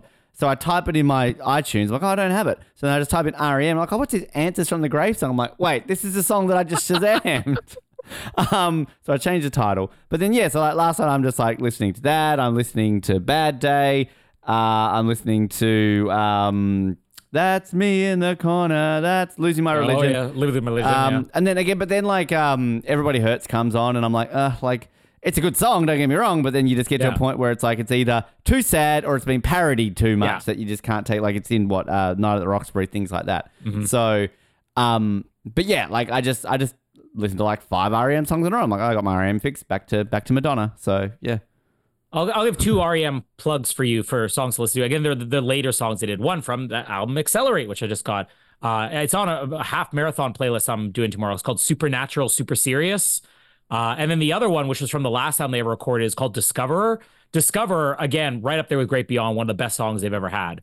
But yes, I love REM. I will do the REM podcast, which, by the way, there is an REM podcast that just started this week. Oh, and it's not available on It's not available on Google Podcasts. Ah, bastards. We're available on Google Podcasts. We're available everywhere and no one listens to us. Yeah, exactly. So when you say it's an REM podcast, is it like Michael Stipe just going like, hi, I was in REM? This is actually how I found this podcast. The Duel of the Fates dramatization podcast they did. They got all these voice actors, and one of the guys, they did like an after show, and one of the guys, I don't even remember what role he played, but they interviewed him and he said, oh yeah, I do this Tragically Hip podcast, which I'm like, oh, this guy's Canadian. That's the first thing I think of. And then this Tragically Hip podcast he did was actually really interesting because they not only cover all the albums, but then they did a second season where they brought on 2 guys who weren't from Canada, literally never heard the band before, and then covered all the albums again. So this same guy is now doing an REM podcast where they're going to be doing like, I don't know if it's going to be every song or whatever, but I was so excited about this weekend and it wasn't even on Google Podcasts. So pick your game up. I'm not disparaging the world of REM podcasts or anything. I didn't realize there was such thing as like a podcast on bands and songs. Like, I mean, you know, that's interesting. I've got to find my Madonna fix. But I used to always get Michael Stipe mixed up with Billy Corgan. And I think just because they were both bald and famous in the 90s. Actually, you know what? They were also both very tight with Courtney Love, who's in this movie. Well, you know. Both may or may not have done something with Courtney Love, too. Well, I mean, come on. I've done something with Courtney Love. That's not hard. Well, I don't know if you know the trivia that Michael Stipe apparently had at some point had sex with Kurt Cobain. I don't know. It's a rumor. This is like David Bowie, Mick Jagger. What was the other one you told me? What's his face from? John Glover and Freddie Mercury. What? I mean, I need to know more about that. I didn't know that either did things like that, but good for them. Well, I mean, just not to make this the REM podcast, but did they both think it was Courtney Love and they woke up the next morning going, "You're Michael Stipe, you're Kurt Cobain"? It's hard to tell the difference. We're having a threesome, weren't we? No. Where's Courtney? You're Billy Corgan. Wait, you guys didn't wait for me? That was just a dream. Billy. And then you got Kurt Cobain saying, I thought this was Billy Corgan, Michael Stipe. I don't even like REM. You're not a bullet with butterfly wings. Anyways, REM's involvement in this movie, I guess it was a big deal because at the time that they did this movie, not only did they record a new song for the soundtrack, the movie's named after their other songs. They got 2 songs on there, but the REM does the score for this movie. So even the orchestral music is composed by REM. And at the point when this movie came out, I think they had just set the record for like the highest paid contract in like recording music history, which I think they had broken Michael Jackson and Janet Jackson's record. It was something like $80 million. And now, of course, that's split among 4 guys, but they essentially were the highest paid music act in the world. And they're doing a movie just because I would love to actually know the story about like, what is their fandom of Andy Kaufman, where they decided to write a song about Andy Kaufman, score a movie about Andy Kaufman, and basically lend their song to a movie about Andy Kaufman. But anyways, enough about REM now. So yeah, he's doing his college tour here. Which Colin's audition to be on the REM play. He gets invited on Spy Hard and all these kind of things. Were you on Spy Hard? Is that the one you were on? No, it was another Mission Impossible podcast, which has now been canceled, like Taxi. I wonder why. Colin went on it. But yeah, so this is the scene when I'm trying to describe to Jamie, who had never seen this movie and sadly couldn't watch it with me, when I'm trying to describe what Andy Kaufman's comedy was like, this is the thing this is my go-to. So he's got a gig where this is where he's famous. People are paying to see Andy Kaufman, and he goes out there and he's all excited. We're going to be doing songs and we're going to be doing this. And then the crowd's just saying, do Lotka. They just want to hear his character from Taxi because that's what he's famous for. He gets impatient. He goes backstage. Paul Giamatti's saying, don't do it. He's sitting on a book. He goes, no, I'm going to do it. He goes out there, put on this very distinguished coat, does a British accent. I'm really British, and I'm going to read you the greatest novel ever written, The Great Gatsby by F. Scott Fitzgerald or whatever, which I shouldn't even ask this, but have you ever read The Great Gatsby? Just, you know the answer. Move on. Amazing book. I've actually never seen the movie all the way through. I did see the movie, but I kind of forgot. How have we not done that? Tobey Maguire, that was like the last thing he did before he got back into Spider-Man. He took a big break after The Great Gatsby. Poor Toby. Baz Luhrmann month. We got just enough movies left to do. I'd do Moulin Rouge. I watched that last year. Great movie. But so he starts reading the book, and at first the audience is laughing, and then they start getting impatient. So he's like, all right. You don't want me to read the book. Well, would you like me to play a phonograph record? That was probably the bit most I laughed in this movie when he started playing, and he starts playing him reading the book. Literally plays the record and is picking up where he left off on the book. People booing and everything. It cuts forward to later. Now, I read a trivia bit that Ben Stiller is one of the people in the crowd. I was going to say that. Yeah, I can't see him either. I can't even find him, no. But of course, when it starts, you got like hundreds of people there, so who knows? He literally reads the entire book. I don't know if this was real, but he reads the entire book to the point where I think in Jim and Andy they mentioned that this was like a real thing. He actually did this? Yeah. Like 4 people left in the crowd, and you got one guy saying, yeah, bravo. So then you have George basically calling them out on this. And I love that even Bob, who was saying, no, you can't do this. The way that George is saying, you guys, you can't be doing stuff like this. We're trying to actually, accomplish a goal here and get you exposure. I was reading the greatest American novel ever written, and even have Paul Giamatti like, yes, classic in literature. He's getting very animated about it. So he tells him that, or I guess he tells George, Danny DeVito tells Paul Giamatti, it's easier this way. This is why we never use character names. Exactly. Danny tells Paul, Danny and Paul, it's your job to take the pressure off of him. So I need you to help him to loosen up or whatever. So he takes him to a brothel. Where people pay to have sex, Colin. Yeah, well, I learned that from Man on the Moon. I learned that from life experience. I honestly would probably, when I saw this movie, I was thinking it's a massage parlor. I guess these places are until when Andy's saying, "Oh, I don't want to hurt anybody's feelings." You're not going to hurt their feelings. They're professionals. So he picks two girls, both of them or whatever. And I'm sorry, this is my friend's first time with a prostitute. And I guarantee when he said prostitute there, that's when I'm like, that's what this place is? I thought it was a massage parlor. And I love this lady. It's like, what are you talking about? Andy's one of our best customers. He's in here every weekend. And Paul Giamatti just breaks out laughing here. You get him jumping all over with these prostitutes here. And then he offers, how would you girls like to earn $300 to destroy a TV show? Or I also love that the lady there is like, are you serious, Andy? It's like, no, not always Andy. Sometimes he comes in, he's got an accent. Sometimes he comes in, he's named Tony, and he's wearing a wig and a mustache. But he offers the prostitute $300 to destroy a TV show. So this is his guest spot. One of the other conditions he had, 4 guest appearances of Tony Clifton on Taxi, which George has sold to the network. You're getting 2 Andys for the price of 1. He comes on. He's being disruptive. Everybody in the cast is just looking like bored. They don't want to be part of this. They're upset. You got the guy, the producer on the show or whatever, who's saying, I can't do this. This guy's horrible. We're going to have to fire Andy. Or we're going to have to tell Andy this isn't going to work. He goes, oh, well, Andy's not going to be happy.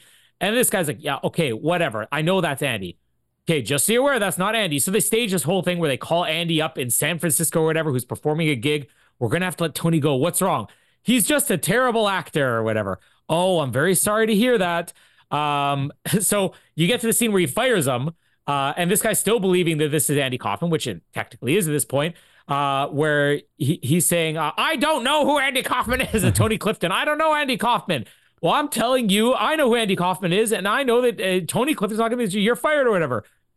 So he ends up having to call security. He gets escorted up. Now, this is, I guess, where it really started to take off, like Andy Kaufman, the controversial comic, this weird style of public performance he did, because he's got Paul Giamatti taking pictures and selling this to the media, where it's now, oh, he got fired.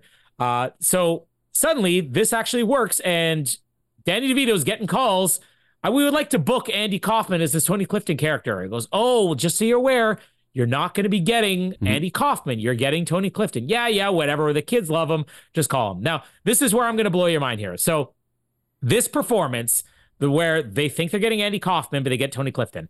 I don't know if you were watching during that opening sequence. That's it. The movie's over, where it rolls the credits. Did you notice you didn't notice the other 24 actor's name in there? Rico Aylesworth? Oh, what? No, Rico. Yeah. So I could not spot her in this movie. And I know this isn't the first time where I saw her name in the credits. And I'm like, there's another 24 actor in here. I'm like, I can't spot her.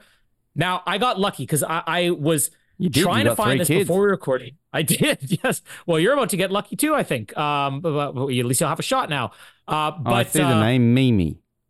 Yeah, so I tried Googling this. Who is Mimi? I tried looking up images. Couldn't find it. Then I'm like, okay, this is cast in order of appearance. So I basically singled it out. I'm like, this is right after the producer who fires him, and right after the guy who books him, because the names in the credits before Rico Aylesworth is booking agent or whatever, and then conductor. I'm like, she's in this scene coming up. Now, I am going to send you a screenshot because I watched this scene 3 times, not because of what you're about to see, but I watched this scene 3 times just to find where Rico Aylesworth, Michelle Dessler for 24, was in this movie. And I finally found her, and you are welcome, is all I'll say. Is she one of the nude girls? Yes. What? We get Michelle Dessler with little things on her nipples dancing right next to Jim Carrey. I thought she was here. One of the prostitutes. Oh. No. Well, that was my first thought. So the first place I went was, I bet you she's in the prostitute scene, but no. Wow. Okay. Starry nipple Michelle. But like you could like that's the only. There's several shots where I'm like, I think that's her.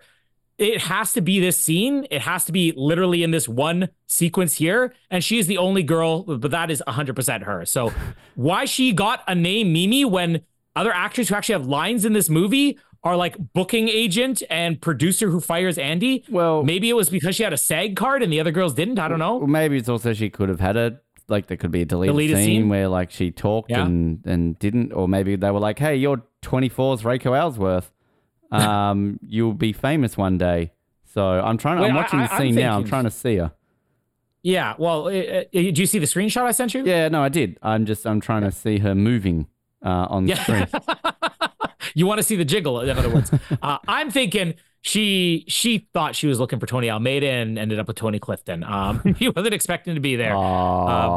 Good job. But like this, I don't know how many times I've watched these credits, seen her name, and like, she's not in this movie, or it must be, because sometimes that does happen. There's a deleted scene, but somebody still gets the credit because maybe they deleted it too late. Well, it's like when we did, what was she in You've Got Mail, right? Like she's only really in the background. Yeah.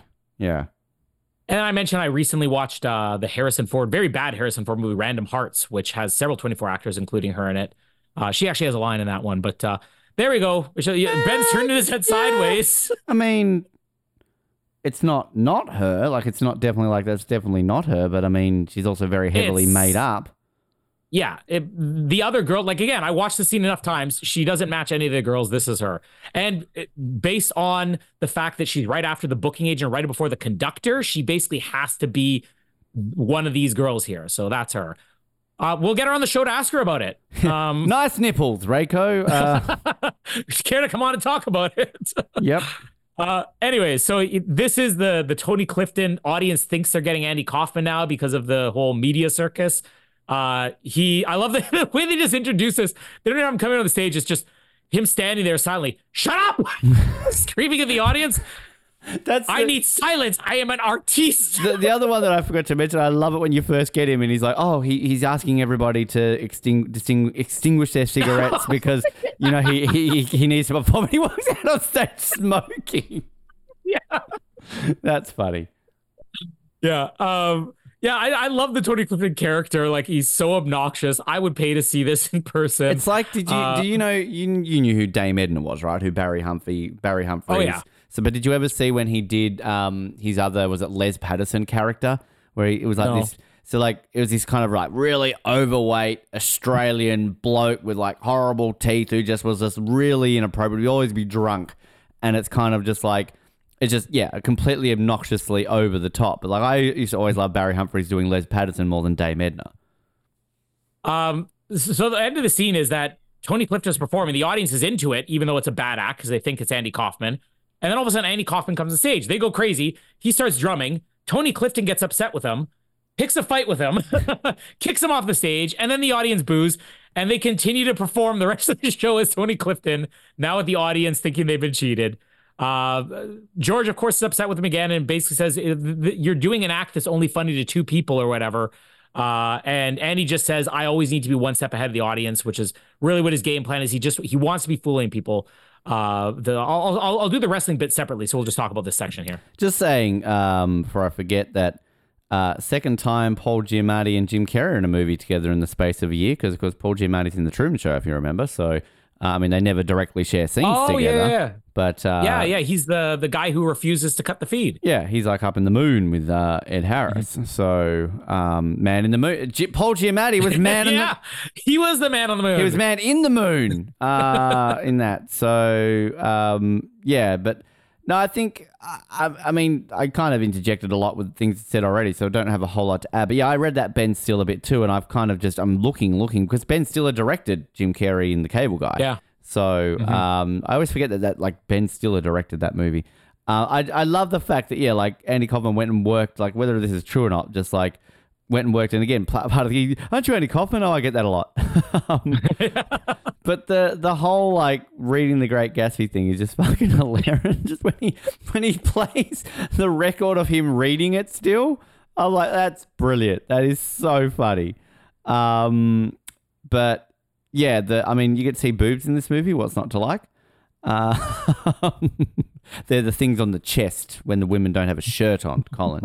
Just for, I've still got the freeze frame on my computer right now. I'm just for next time Jamie removes her shirt. Like, that's what they are. Where's the silver stars? Rico had those. Is that what you were doing with our kids? That they've got milk in them? What? What? Why do we buy milk then? There we go. We could save like hundreds of dollars a year. It's like, Colin, I've got to be pregnant for it. Well, let's get pregnant. Let's save money. Never again. And you know why Colin doesn't want to like get pregnant? It's not because of the kids. He actually secretly loves his kids. This whole like them screaming and running around is an act. He tells them, he's like, kids, you've got to be little shits. Make mummy not like you. So then even Jamie's like, I don't want to have kids again. It's like, yes, I don't have to have sex again. Like Jamie goes out and the kids are like reading, hello, father, I'm going to read The Great Gatsby with you. Pleasantly behaved children. Oh. See, that's my Andy Kaufman act. I will take this to the grave. Exactly. Mummy's coming home. Oh, shit. Somebody pick up a knife. Casper's gone crazy. One of the kids is thrown up everywhere. They're very good actors. They're going to win Oscars one day. But I think like it was the thing with the Jim and Andy documentary was unique is the way that sort of like Jim Carrey mentions that like sort of Andy came to him, so that's why he kind of stayed in character. And I just love like watching everybody on set. They're like, even they're like getting frustrated, but even they're going like, oh, we don't know what we have to do. Do you remember the whole Playboy Mansion Hugh Hefner story though? No. So apparently during the filming of this, Hugh Hefner invited Jim Carrey to the Playboy Mansion. And Jim Carrey was like, oh, well, like, you know, like his representative basically was like, oh, Jim's very involved in a role right now. Like he's very like into this character. So he may come like dressed as his character. So a person dressed as Tony Clifton shows up to the Playboy Mansion. And everyone's like, oh, it's Jim Carrey. Like he's just in character. So you've even got like Andy Dick on camera going like, is that Jim Carrey? That's genius. So you got, like, yeah, no, I do remember that now. Yeah. And you got like Hugh Hefner getting photos with they think, and then Jim Carrey shows up. It's like, hi, I'm Jim Carrey. How you going? And everyone's like, who's this guy? And then you've got like Hugh Hefner like shoving the camera out of the way and like kicking this guy out of the Playboy Mansion. And like they even like played this as the joke, like even off camera, basically that even this. And I think that was kind of like the only time that Jim Carrey was Jim Carrey in that whole period when he was like filming this movie. But it was actually really sweet. Like you had Andy Kaufman's like real life family, like basically, you know, almost treating him like he was him. And then he told the story about Andy Kaufman apparently had a child out of wedlock and basically like put the kid up for adoption. And she never met Andy Kaufman. And then basically she met Jim Carrey, and they like Jim Carrey's like in this documentary, like basically in tears, telling this story about how he shared this moment with Andy Kaufman's real life daughter, and almost as Andy Kaufman. So yeah, it was again a lot deeper than I was thinking it was going to be, but it was pretty good. And I've always respected about Jim Carrey because he's always seemed like a very lonely man, and kind of, you know, I guess that's why I connect with Jim Carrey a lot more. But yeah, anyway, I don't have a whole lot more to add on everything because I kept interrupting you. So I'll mostly be able to finish, I think, the rest of the movie here at this point. But this is now the wrestling sequence here. So him and Bob are watching wrestling on TV. He's saying how much he wants to be a bad guy wrestler. Says, yeah, but you can't be in the ring with guys like this. Like these guys are huge. They'll kill you. It's like, what if I picked on someone smaller than me? And then you cut to him on the Merv Griffin show saying women can do a lot of things better than men, like cooking and peeling potatoes. Shouldn't laugh at that. Shouldn't laugh. It's 2024. That's not funny anymore. But he offers $500 to any woman who could pin him. And of course, Paul Giamatti's the referee here, and Courtney Love comes out to challenge him. Now, I'll tell my Courtney Love story here. Same year this movie came out, in 1999, it would have been. There was it's like a festival they used to do. It was like tour across the country with like a whole bunch of bands. So all day you'd have like a whole bunch of bands. Courtney Love.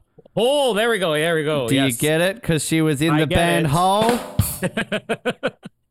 Well, and that's who was there. They were the headliners this year. And I was never that into Hole. My sister was a huge fan. I love Hole. It's great.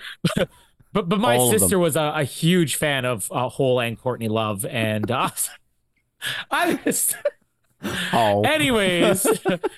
the band Moist was like the second headliner on this. Let me see. Was there anybody Ladies else? and gentlemen, Moist Hole. Who else was on a Big Wreck, Silverchair, Wide Mouth Mason? Silverchair, Australia's own. Yeah, they were on that. That I have a same Moist day, I saw Hole on a Silverchair. Silverchair. I used to get the Silverchair known overseas. They're huge here, obviously. Yeah, well, they were very big here at the time. And actually, there was another Canadian band called the Matthew Good Band that was on that same bill. And you would have heard one Matthew Good Band song because the only Canadian song they played in the Canadian movie Blackberry was a Matthew Good Band song called "Hello Time Bomb." But And I don't know if I remember the soundtrack. you wouldn't remember the song, but you would have heard that you would have heard that song. The Matthew Good Band comes out, who at this point were like the biggest band in Canada, at least in that year. And they basically tell the story about how, yeah, we went out drinking with the guys from Silverchair last night, and yeah, we definitely can't keep up with them. And the Matthew Good Band put on one of the worst performances I've ever seen live in a concert, to the point where I've never seen the Matthew Good Band live since. And I love the Matthew Good Band. But anyways, Moist were like the second to headliners. And basically the crowd is going crazy for them. Hole are the headliners. Crowd not quite as into them. I don't know whether it was just Hole wasn't as big, Hole wasn't as good live. Not a big hole. Moist is literally one of these bands where it's like one of the greatest live performances you'll ever seen. But my brother and I spent the entire time, we were just waiting for our sister, who went right up to the front to see Courtney Love and Hole. And everyone's seen Courtney Love's Hole, let's be honest. Well, that's what the story is going, because Courtney Love, we're literally in the back just waiting, because like the buses don't come, until the concert's over. We're just waiting for our sister to be done. We spent Hole's entire set kicking empty water bottles that are littering the ground into the crowd. So they're hitting people's backs, and then as they hit people's backs and they turn around, we would be just like, yeah, all right. Clapping as if we're into Hole. Wow. Just to be obnoxious jerks.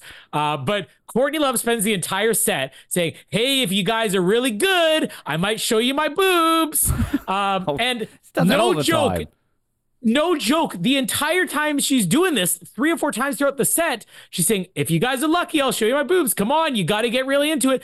The crowd's like dead silent. You can just see people like, oh, I don't know if I want to see that. We saw them on David Letterman. What are you talking about? Like, nobody wanted to see this. And at the end of the show, she lifts up her shirt and flashes the crowd. I wasn't close enough, but that could have been my first nude experience. It still is. So thank you. Thank you, Courtney Love. That's the first time I saw nude boobs. She randomly came to Hobart and performed a show like at one point when I was living there, and it was all like, oh, Courtney Love. And of course it gets billed as Kurt Cobain's ex is coming to Hobart. It's like, well, she has a career outside of sleeping with Kurt Cobain, right? Yeah. And my sister, I think she went and saw it because like my sister's obsessed with the Smashing Pumpkins, so she always liked Courtney Love. I'll say just quickly, like, I don't know if I've really seen Courtney Love in anything outside of the tabloids, but she can act. She's pretty good. Yeah. Well, and it was weird because the movie Milos Forman did before this, The People versus Larry Flint, which is a movie about, I guess, porn, the right? dirtier, the dirtier Hugh Hefner. I can't remember what the guy's name is now. Hustler. The Hustler, where you get to see, you get to see holes. You get to see moist holes. Yeah. Let's just say But like because I loved Woody Harrelson, I saw that movie, and Courtney Love, that was like her acting debut. They cast Courtney Love in a movie, and it kind of made sense because it was a movie about porn or whatever. But and I remember even in that movie being like, Courtney Love's not a bad actress, and I don't know why she didn't do a lot more acting after that, because she goes from People vs. Larry Flint, this movie, she's got an Academy Award, 2-time Academy Award winning director who apparently loves her, and maybe because she's only seen her boobs and wants to cast her and everything. Why didn't she continue acting? Because I'll be honest, like, and this isn't a knock against Hole, they're not terrible, but like, she's not a bad actress. She did 2 movies after this and then just stopped acting. Like, why? She's not terrible. she apparently was in Sid and Nancy with Gary Oldman. So there you go. Yeah, I don't know either. Like, because, I mean, if you didn't know that this was Courtney Love, or just like, oh, cool, it's just it's an actress. Yeah. She's good. But no, she's really good. So it surprised me that she didn't really go on much more acting. So she comes out, she wrestles with Andy Kaufman. Andy Kaufman cheats, he pins her. She gets upset. She doesn't get the $500 or whatever, but backstage, the producers are saying, I love this the 70s prize here. Here's your autographed picture of Merv Griffin. Here's your complimentary jar of turtle wax. Like, I don't want turtle wax. Well, everybody gets turtle wax. And what was the third thing they had here? And here's your gift certificate for Red Lobster. Yeah. So then she meets Andy Kaufman. Now he's just being himself, and I don't know, he's trying to pick her up at this point. And she's like, what was wrong with you? And he's like, oh, I hope you didn't take offense to that. That was just me playing a character or whatever. Which he's later going to ask her out. They just randomly appear at a movie together. Danny DeVito is still upset about this, or saying they got 2,000 pieces of hate mail and Merv Griffin does not get hate mail. And he's basically trying the audience doesn't realize this is a parody. Like, you haven't given them any indication that this is a parody. And here he has this line where he's like, I'm going to do it again and again and again and again. And here we get the wrestling montage where he's doing all these sexist, chauvinistic things, riling the crowd up, beating up all these women. And this must have been like a huge deal at the time, which, I mean, this is before WWF and everything, but I mean, of course, it ends up becoming on David Letterman and everything. And I don't know how much of his time was spent on this versus being on Taxi, but I would have loved to have seen, like, did this hurt Taxi's ratings or whatever? Because the 70s, you can bag out women back then. Well, I mean, this is long before people are clued in that, like, wrestling's kind of, I mean, people kind of maybe suspected, but he's keeping up these appearances. but I mean, even in the 90s, like, as we're getting introduced to Jerry Lawler here, where he comes out, even in the 90s, that's why there was still that thing about, is this fight between Jim Carrey and Jerry Lawler real or is it scripted? Because, like, people still were sort of unsure what, some of it is real, some of it isn't, so he ends up proposing to Courtney Love on the first date by saying, we'll go to Memphis and I'll say that the next woman who can beat me will get to marry me, and then you'll actually get to beat me. And she says, why Memphis? Because that's like the capital of wrestling, whatever. So they do this act. Any woman, I will actually let her marry me. Courtney Love comes out. Now this is part of the script. Jerry Lawler shows up. He calls out, says, that's Andy Kaufman's girlfriend. I'm tired of you insulting people from the South. I'm tired of you insulting women. I'm going to challenge you or whatever. They pick this fight. First he brings out Foxy Jackson. I'm gonna make you wrestle Foxy Jackson. So a big tough woman comes out. Beyonce and Gold member Foxy Cleopatra. Foxy Cleopatra. So Lawler challenges him. Courtney Love's upset with him because she didn't realize this was all staged. They have the attempt to get people back on his side because people are taking this too far. Like, I don't know. The timeline is all over the place. So maybe this was after Taxi was off the air. Who knows? But because it actually might have been, because I think Taxi ran till 82 or something. Yeah, I think so. Yeah. So this probably was after Taxi was done, because I know that what do you call it? The incident, the Fridays incident, I think was after that. But definitely the 1-900 number that we're going to get coming up was in 1982. Because I did look up the clip of that. So they book him on the show Fridays, which is, I guess, like a rival show to Saturday Night Live. That was like a late night sketch comedy show. Now this one has been changed quite a bit, but it is very similar, because I watched the clip of this the other day too. So he's on the show Fridays, even if his parents are excited, they're watching it late at night. And he gets sold on it because he says it's this show. It's not Saturday Night Live, but it's live television. So he's like, live, really? Now, the guy who's playing the producer of the show here, who's arguing with Andy beforehand, where he's saying, I don't want to do this. I don't like doing drug humor. I don't like endorsing this. This is in the script. You have creative control, but we sent it to you. So this is the real Bob Zmuda. This is the real Paul Giamatti here. And he goes out, he does this skit, which everybody's supposed to be stoned in the skit. Everybody else performing it, and he's drawing a blank or whatever. Now, this is where we get our famous cameos here. So we got Caroline Ray from Sabrina the Teenage Witch, or Hollywood Squares, whatever you actually could tolerate back in the day. I used to watch Sabrina the Teenage Witch when I was a kid. I used to like it. I knew her from Hollywood Squares instead of, because I couldn't get into Sabrina the Teenage Witch. I was not now, or was I then into teenagers like Ben is, teenage girls. But back when I watched Sabrina Teenage Witch, she was an older woman, Melissa Joan Hart. So true, yeah, it was okay back in the day. Yep. That's why I can say I had a crush on Michelle Trachtenberg in Harriet the Spy, because again, she was like 2 years older than me when Harriet the Spy came out. So I can say that. So we've also got Norm Macdonald playing. Which, when you look at the real clip, it was Michael Richards, who was a cast member on Fridays, who is the real guy who got in this incident with Andy Kaufman or whatever, who obviously would have had to been in on it. But you got Norm Macdonald playing Michael Richards here, I guess. And then the third person, who is it? Marilyn Radske, Chloe. Yes, there she is. Our second 24 actor in this movie, which I would have had no clue who she was after it. But I don't know. Some of these things, every single time I watch the movie, I'm like, Chloe's in this. Like since 24 has come out, I always get caught off guard because I forget she's in this. She's got like 1 or 2 lines or whatever. But this incident comes up because Andy goes off script and won't do anything. Norm Macdonald, aka Michael Richards, picks up cue cards offset, slaps it down in front of him. This starts a fight. They go to commercial. The producer, Dr. Kaufman from Never Dies, comes on and basically describes the audience. This is all a staged incident. And when this is over, the audience, oh, I get it. It's funny now. And when we come back from commercial, Andy's going to tell everybody it was a staged incident because we don't want them to worry at home. So he comes back and he goes, yes, so they wanted me to tell you that this was all staged, but it wasn't. It was real. And he picks a fight and you get a fist fight between him and the real Bob Zamuda here. Now, the real clip of this was different in a couple of ways. One, Andy didn't so much just say, I don't want to do this humor. He just didn't say anything, just kept there giggling as if he forgot his line. And then when Michael Richards puts the cue card on, the audience is laughing the entire time. So I think they kind of knew that this was real. It wasn't after the commercial break. It was actually the next week they came back.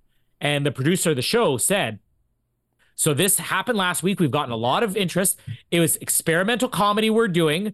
We're doing this to push the envelope on audience knowing what's real and what isn't. But this will hurt Andy Kaufman's career. We don't want him to develop bad reputation. So we're going to have him come out and him explain it. And he comes out and he tries to, yes, so this was a planned incident. And then he just sort of goes off and says, I'm sorry. I thought it was funny. Right. So Andy, and that was also probably part of the gig, but they dragged this out for an entire week and basically made it like a cliffhanger tune in next week. And Andy Kaufman will be back to explain it. And it wasn't like him picking a fight. It was him basically the next week saying, oh, I thought it would be funny to do this. And nobody else knew. I guess the real story was this, like a couple of people knew, but like not even all the actors on stage knew what was actually going on this incident here. They immediately go after this to the Jerry Lawler fight, which he's in the ring, getting the crowd all riled up. This is a bar of soap. You use it to wash yourself. This is toilet paper. I love when they come out for the fight to the Rocky music, which I don't know if you would recognize that as the Rocky music here, which they then play in the fight later on. Also, like the big celebration where Jerry Lawler coming out, and then you just have Paul Giamatti holding one sparkler as Andy Kaufman walks in. And even his wrestling getup, he's got like long johns and like a white long sleeve shirt on with a pair of shorts over top of it. This is like Jeff Daniels shorts over top that is never explained from Dumb and Dumber. Lots of connections here. So in the fight, Jerry Lawler ends up beating him up and he gets taken away in a neck brace. We get the next scene after this where Lorne Michaels is meeting with real George Shapiro, which this is where there's some creative liberties because Lorne Michaels was actually off Saturday Night Live at this point. Like he left 2 years earlier, but they're trying to get him rebooked on Saturday Night Live. And the Lorne Michaels in the movie is saying, oh, I don't think that Andy's a good fit for us anymore. So please just do us this favor. So then he cuts to the next week where he says, we here think that Andy Kaufman might be a comic genius, but there's other people who disagree. So we're going to leave it up to you to vote. Call this 1-900 number and let us know if you want Andy Kaufman the show. Now, this is something I actually saw. It would have been before the movie came out because I remember having not seen the movie, but seeing Saturday Night Live in reruns and being like, oh, that's that new Jim Carrey movie when I saw an old episode of Saturday Night Live where they put this 1-900 number up there. It was actually like an NBC executive who was doing this on-air thing at the time, which the real story was that this was scripted. So in the movie here, they make it that this is just what Lorne Michaels did.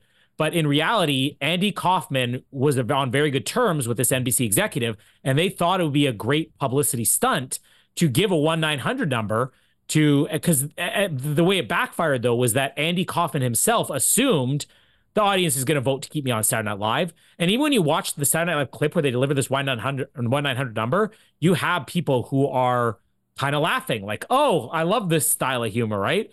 But it backfired. And in reality, he got like, well, what do they say is like 28% of the vote. Because, yeah, when George reveals this to him, it's like, it was only 28%. He's like, I only got 28%. So that was the real story, is that Andy Kaufman staged even this 1-900 thing on Saturday Night Live because they assumed that they would get him back on there. and it would be a funny stunt. And then it backfired because the audience literally had turned on Andy Kaufman at this point. So even Andy Kaufman was like caught off guard by this. Now here's where the wrestling reveal comes in. So George is basically just shown on camera. You don't see Jim Carrey or anybody else. And he says, guys, I think that this has gone a little too far. And then you cut to a shot of Jim Carrey or Andy Kaufman and Jerry Lawler. Jerry Lawler saying, I'm sorry, we just thought that it would be funny. Well, that's after the David Letterman bit, isn't it? Oh, yeah, sorry. So we have the David Letterman bit in the middle there, too, where he's on. And this is probably one of those famous clips of Andy Kaufman where he's on David Letterman. I've seen this one before, yeah. Yeah. Like David Letterman, the height of his original late night show on NBC. And Jerry Lawler's on there saying, you need to apologize to him or whatever. Is this my supper? Throw it at him. Oh, you throw it anyways. Don't throw it. Oh, that looks nice. It's What's chicken that? Alfredo. I'll be eating this in about a minute and a half because I'll let Ben talk. Which can I just say? I just want to add, that's not you finish and I'll say the bit after you then if you want to. Yep. Well, so yeah, the David Letterman slap is Andy Kaufman and him are going back and forth because this is now national media that like Andy Kaufman, actor, got injured. And then they stage this fight where Jerry Lawler literally slaps him, which I guess the trivia is Jerry Lawler has said that he actually slapped Jim Carrey harder than he ever slapped Andy Kaufman. That's what I was going to say. In the Jim and Andy documentary, you get Jim Carrey telling the story that like they had like stunt coordinators and everything. This is how it's going to happen. And he leans into Jerry Lawler because like at that point, Jerry Lawler was like just not talking to Jim Carrey. And then basically he leaned in between the takes and said to him, like, slap me. He's like, you slap me as hard as you want to. And then you see the behind the scenes footage of him do it. Yeah, because the one in the movie is like, that is a real hard hit. Yeah. Now, this is where I believe that they probably did have a real rivalry because Jerry Lawler himself, I think, took on a lot of Andy Kaufman, maybe because him and Andy Kaufman were friends. What's really clever about this is that this was still in the media that like when they're filming this movie, everybody in the world still assumed that Jerry Lawler had a real feud with Andy Kaufman. They had never made it public that they had staged this incident on the David Letterman show or any of the wrestling stuff. So it was in the movie when they had the clip, I'm sorry, we thought this was funny, where people actually laughed in the theater because they're like, wait a second, because they realized that is Andy Kaufman and Jerry Lawler's real life revelation to the audience. This was a joke 20 years ago, which nobody knew. So that was the first time that even Jerry Lawler kind of made public that this was a stage incident. But Jerry Lawler obviously has a lot of Andy Kaufman in him, probably from being friends with him and doing this back in the day, because Jerry Lawler himself is kind of known to be a guy who maybe takes a little bit too far in matches. Like there are people who have told stories like Jerry Lawler would literally kick them in the balls as hard as he could in the middle of a match. Probably the most maybe icky story is that there was a match Jerry Lawler had against a guy who had real life. It was a wrestler named Jake the Snake. I don't know if you ever remember him. Yeah. Jake the Snake. Who had real life drug and alcohol problems and was sober at this point, but they had made that part of his character where he was like a reformed alcoholic. Jerry Lawler's in a feud with him where in storyline, Jerry Lawler pours a bottle of something all over Jake the Snake in the middle of a match. And Jake the Snake himself has told years since saying Jerry Lawler actually poured real liquor all over him when he was a recovering alcoholic. Which he says he won't speak to him to this day because of that. But that's kind of the reputation Jerry Lawler has, where he's this guy like Andy Kaufman that will go too far. So I can actually kind of see that, like, Jerry Lawler says, I'll do this movie with Jim Carrey. Jim Carrey is trying to be the real life Andy Kaufman. He's like, I got to get a reaction out of this guy that's real because this is the most famous thing that Andy Kaufman, the most famous real feud that he ever did. So maybe Jim Carrey decided I'm going to go as far as I can to get this out of him. Jerry Lawler in real life is already going as far as he can to be as real with Jim Carrey as he can. And these guys probably just not on the same page, just totally butted heads because Jerry Lawler and Jim Carrey sound like they were doing the exact same thing to each other the course of this movie. But I remember that great reveal in the theater and just people just cracking up because everybody sort of knew, even if you weren't a person who knew the real life history between Andy Kaufman and Jim Carrey, even if you didn't know wrestling, this was all over the media that like this was a real feud. And for them to reveal in the movie itself that this was fake was just hilarious. I think it's one of these ones where they I watched Mojo Top 10 and it's like top 10 moments in David Letterman's show and all this sort of stuff. And I'd seen this clip plenty of times. They'd always show on like something. But I just gotta say, like, I mean, I love David Letterman. He's an absolute hero of mine. And I love the fact that he's playing himself and that Paul Schaefer's there. And that, apparently David Letterman refused to wear like a wig and do makeup to make himself look younger. But I just love David Letterman just basically playing himself. And like, you know, this is obviously something that he was in on like all those years ago. And it's pretty accurate if you rewatch the other one, like the original one. And then that's probably why Joaquin Phoenix decided to go to David Letterman for his own version of this. Also, I just forgot that. I don't want to forget the line where it was just seems so natural. It probably seems like it was when they were filming when Andy Kaufman's being bleeped over and over and over again. He goes, I don't know if I can say those words, but I'm very upset. He goes, you can say some of those words. But you it can't just seems throw so natural. Yeah, you can't throw coffee. Yeah. Which I watched a bit of the Joaquin Phoenix one. That apparently was not like staged. Apparently David Letterman had no clue that Joaquin Phoenix was going to do that. And just one of his best ever lines when he's just like, well, Joaquin, thanks for not showing up today. But like, I mean, it's funny, like the most infamous David Letterman ones where it's like, I mean, the Courtney Love one where she flashed, I mean, that was basically, the Drew Barrymore one was like more famous for that one. But who's the most famous one that always gets talked about on his show, Colin? Madonna. Why is that, Colin? Because of who she is. But like, you know, Yeah. I love it. Like you've got all these retrospective ones now going like, oh, David Letterman was creepy because he like sucked on Jennifer Aniston's hair. And the one that like came up recently was he like treated Lindsay Lohan so bad she cried. It's like, watch the full interview. Like one of my favorite ones he ever did was the Paris Hilton one. So it's like, oh, so you're back. Cool. So how was jail? Like, that's just what I love about it. The way he would just like not give a shit. But like also put in the perspective of the time period where the only way there wasn't social media. So if you got a big celebrity after an incident, like it was expected. I always remember after the Hugh Grant prostitution incident, that was like the show that turned around because Letterman was killing Leno for like years. And Leno was like, oh, well, we should be canceling this guy. And what turned it around was Leno got Hugh Grant. And from that moment when he got Hugh Grant, it never went back in. But I still remember the very first question that Leno asked Hugh Grant. Hugh Grant sits down and then he just says, what were you thinking? Like, that's how he started the interview. This was how the celebrities knew going in.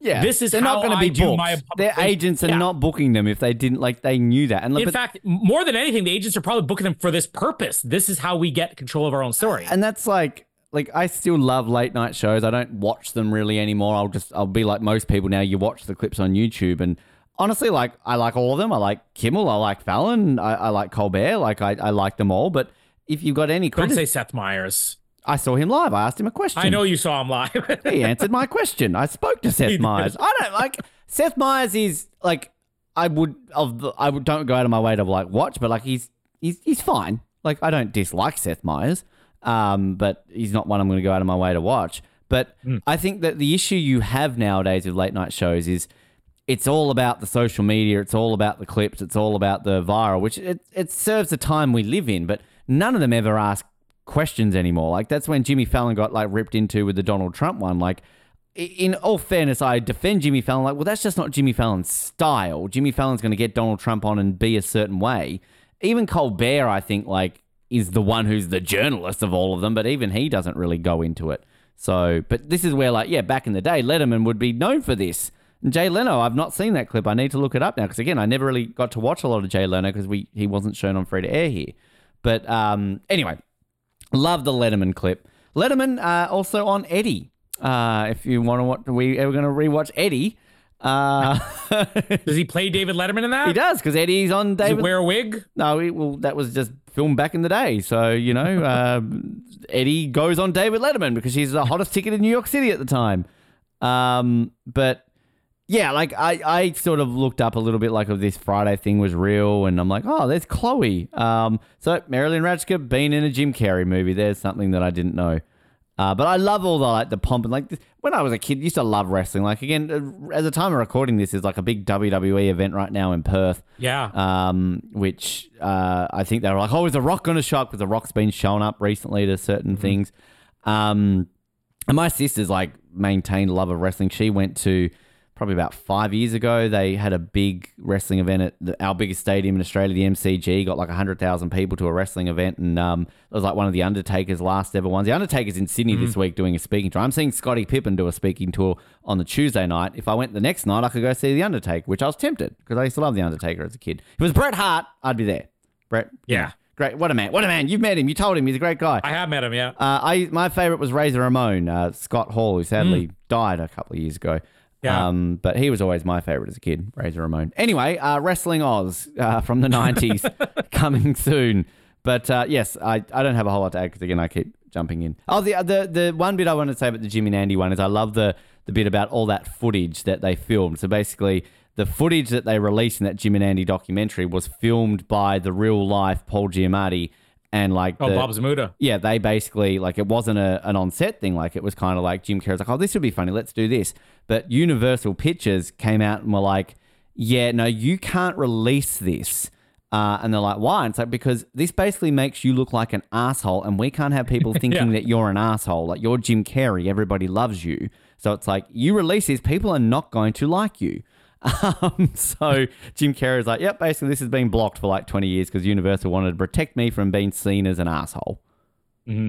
Yeah, I remember because it was even a couple of years, that movie was sitting on the shelf for so long. And it was a pretty big deal when Netflix eventually got it because I remember watching it like right away. But that was sort of even the early reviews of it. A lot of people were saying, is like, I don't know if I really like Jim Carrey watching this.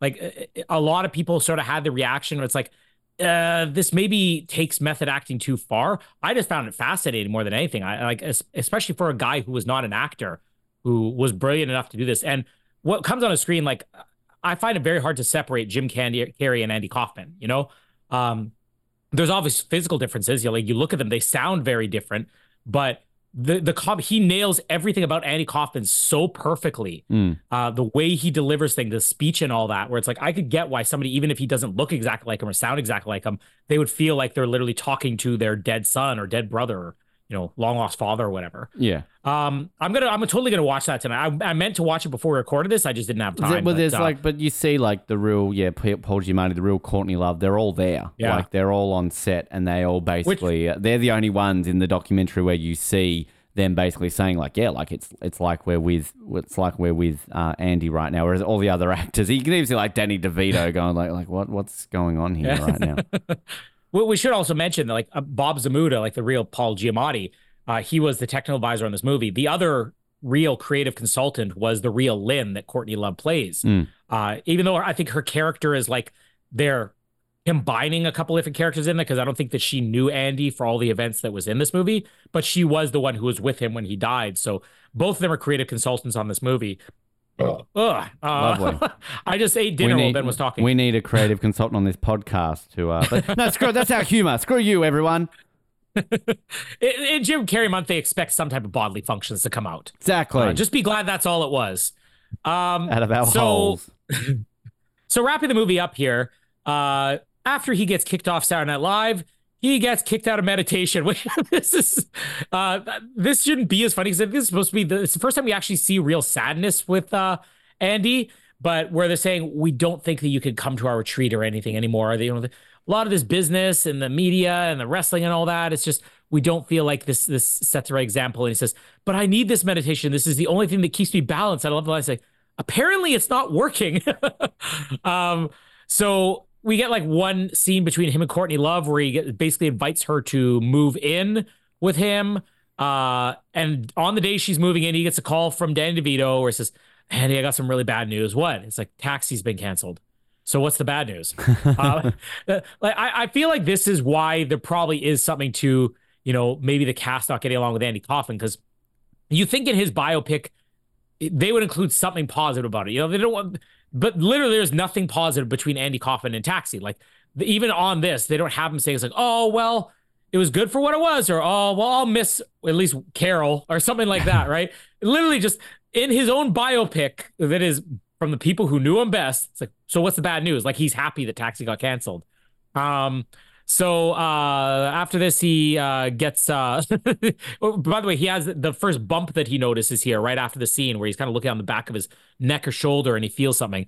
So he goes to do his first comedy appearance and he's being sad, Andy Kaufman. I would love to know if this really happened. After Taxi's canceled, he goes to a club and saying, my wife left me and my show got canceled and I got a bump here. And if anybody wants to touch it, maybe you could, I'll charge you $1. The lady comes on stage. They're all feeling all the husband are pushing her up on the stage. I was like, do it, Jenny, do it. And they say, oh wait, you got to pay $1 first. Okay, here's $1. So then we get the reveal of him having cancer, where he's got just Danny DeVito, Courtney Love, Paul Giamatti all there, and the other lady who's not really ever identified or even introduced in the movie, the other meditation lady. Yeah. I guess she was just new member of his entourage that helped him with his meditation or something. So this is where he reveals that he's got cancer, and the reactions are, oh, this is low even for you. And then Paul Giamatti, no, I like this. So you get cancer, and then you get sick, and then maybe you die, and it's like, oh, better you die, and then you come back to life, and he's even laughing, and he's like, yeah, that's actually pretty funny, but I'm actually serious. I really have cancer.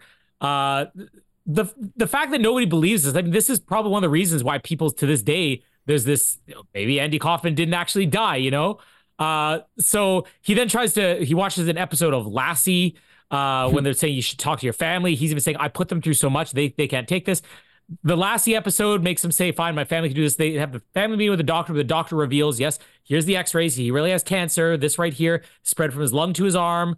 And then he walks out. And then the mom and dad are crying. The brother's crying, which the brother there, there's our House of Cards, Michael Kelly. Yeah. Love Michael Kelly. And we've talked about him on Man of Steel and many other things. This would have been like long before House of Cards, obviously. I mean, long before he's even famous, but you can still recognize the guy, even if he's got the full head of hair here. And then I love the sisters, like, you guys aren't actually buying this, right?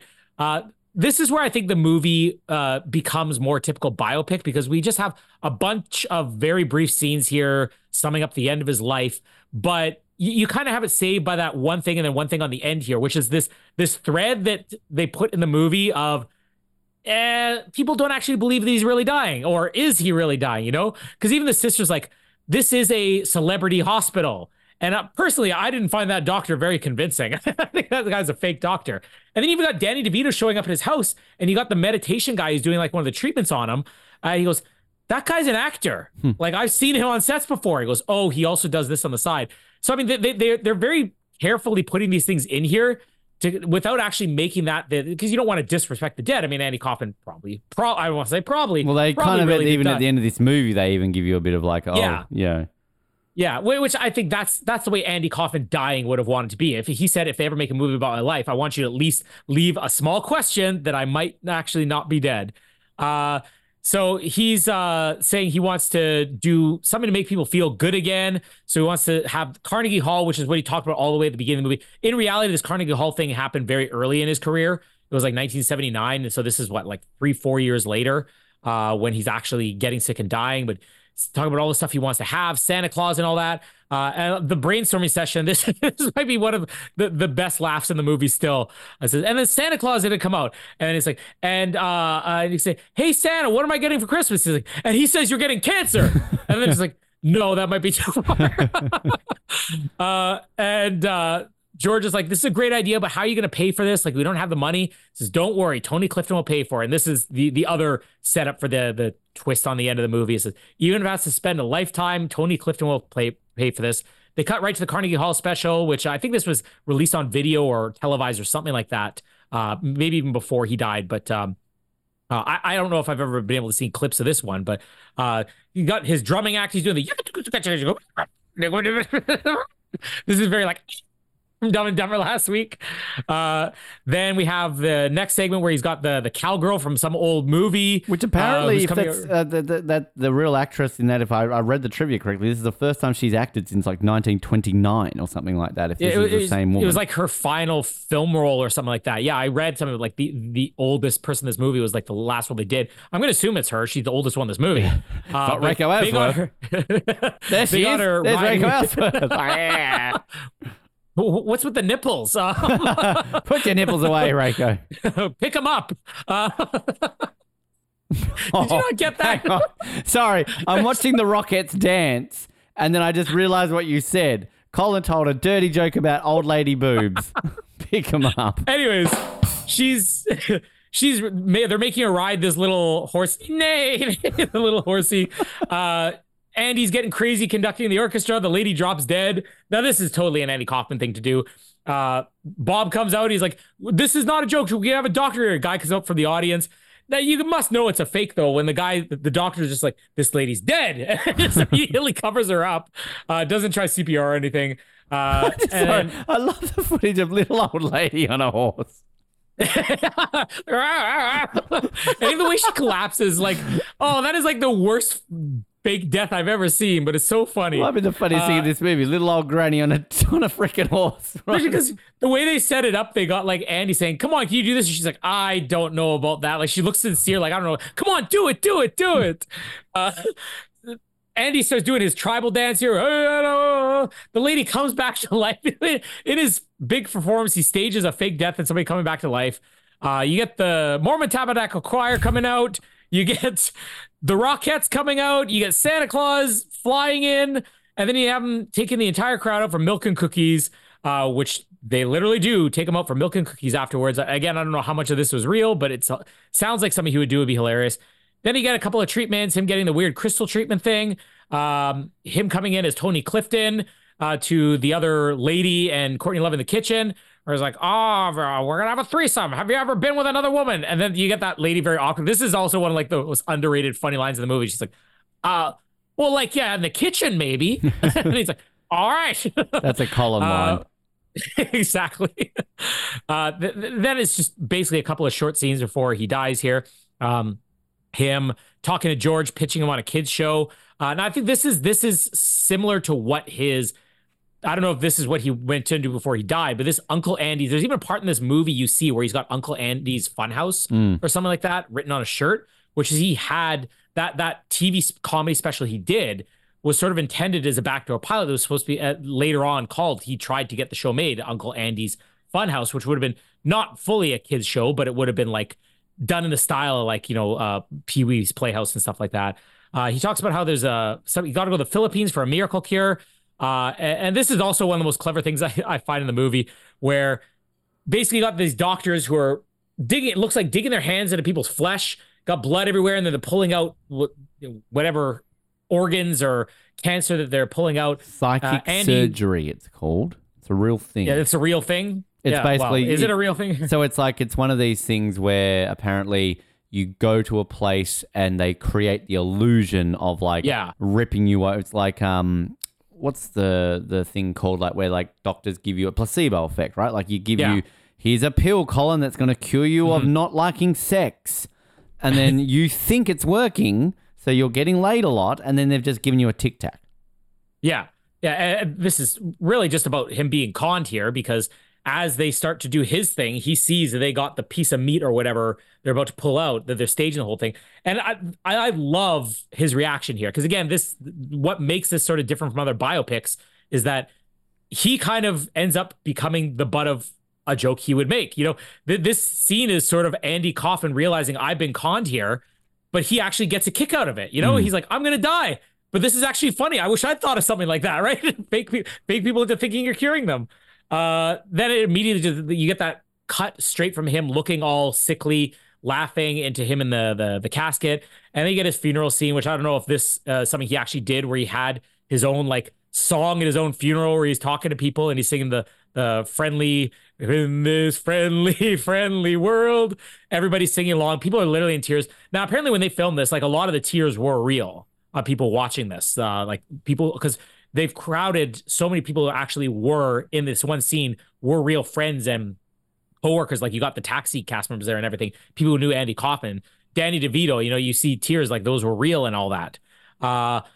After the funeral, we cut straight to the Comedy Store. This is where The Man on the Moon starts playing. And I don't know if you actually caught it before you get to the final shot, but they got one of those big light up things behind it of like the famous comedians, and Andy Kaufman is on there. Yeah.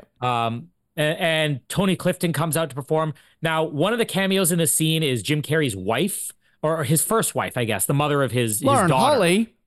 Not Lauren Holly. But yeah, I remember even when this movie came out, that was one of the things that the people would talk about. Jim Carrey even put his first wife in the scene. She's one of the waitresses at the end here. Second, which wife? The mother of his daughter is the second wife? So no, you're right. Melissa Walmer was the first wife, and Lauren Holly the second wife, and then he was with Jenny so this McCarthy is his non-famous wife for a long time. Yeah, that was what? How long was he with her? 5 years. I mean, okay. See, I always confuse those, because I think it was after we recorded Dumb and Dumber yesterday. I looked up, as like Lauren Holly and him were married for like 1 year, but I always thought it was the other way around, that the Jenny McCarthy thing was only like 6 months to a year, and Lauren Holly was like 5 years. And then him and Lauren Holly were together for a couple of years prior to that. Yeah. And then like he had that whole thing, that sad thing, he was with that girl who died, and then basically the family of this girl tried to claim that he killed her or stuff like that. Mm-hmm. So yeah. Tony Clifton comes out, everybody's happy, everybody's cheering, and then he says, "Oh, you guys want to see Andy tonight? Anybody got a flashlight and a couple of shovels?" Got to end on an appropriate joke. He goes in "I Will Survive" or "We Will Survive" if you're fans of Moist. And gives everybody's loving this performance because now this is like his legacy or whatever. They end on that shot as the camera's spinning around the room and everything, and everybody's singing, and then you just see Paul Giamatti watching it, implying like, oh, maybe it's actually Andy Kaufman, he's still alive. It ends on kind of the Andy Kaufman light up light, unless you're watching the full credits where you actually see at one point Andy stick his face back in the camera frame like he did in the opening again.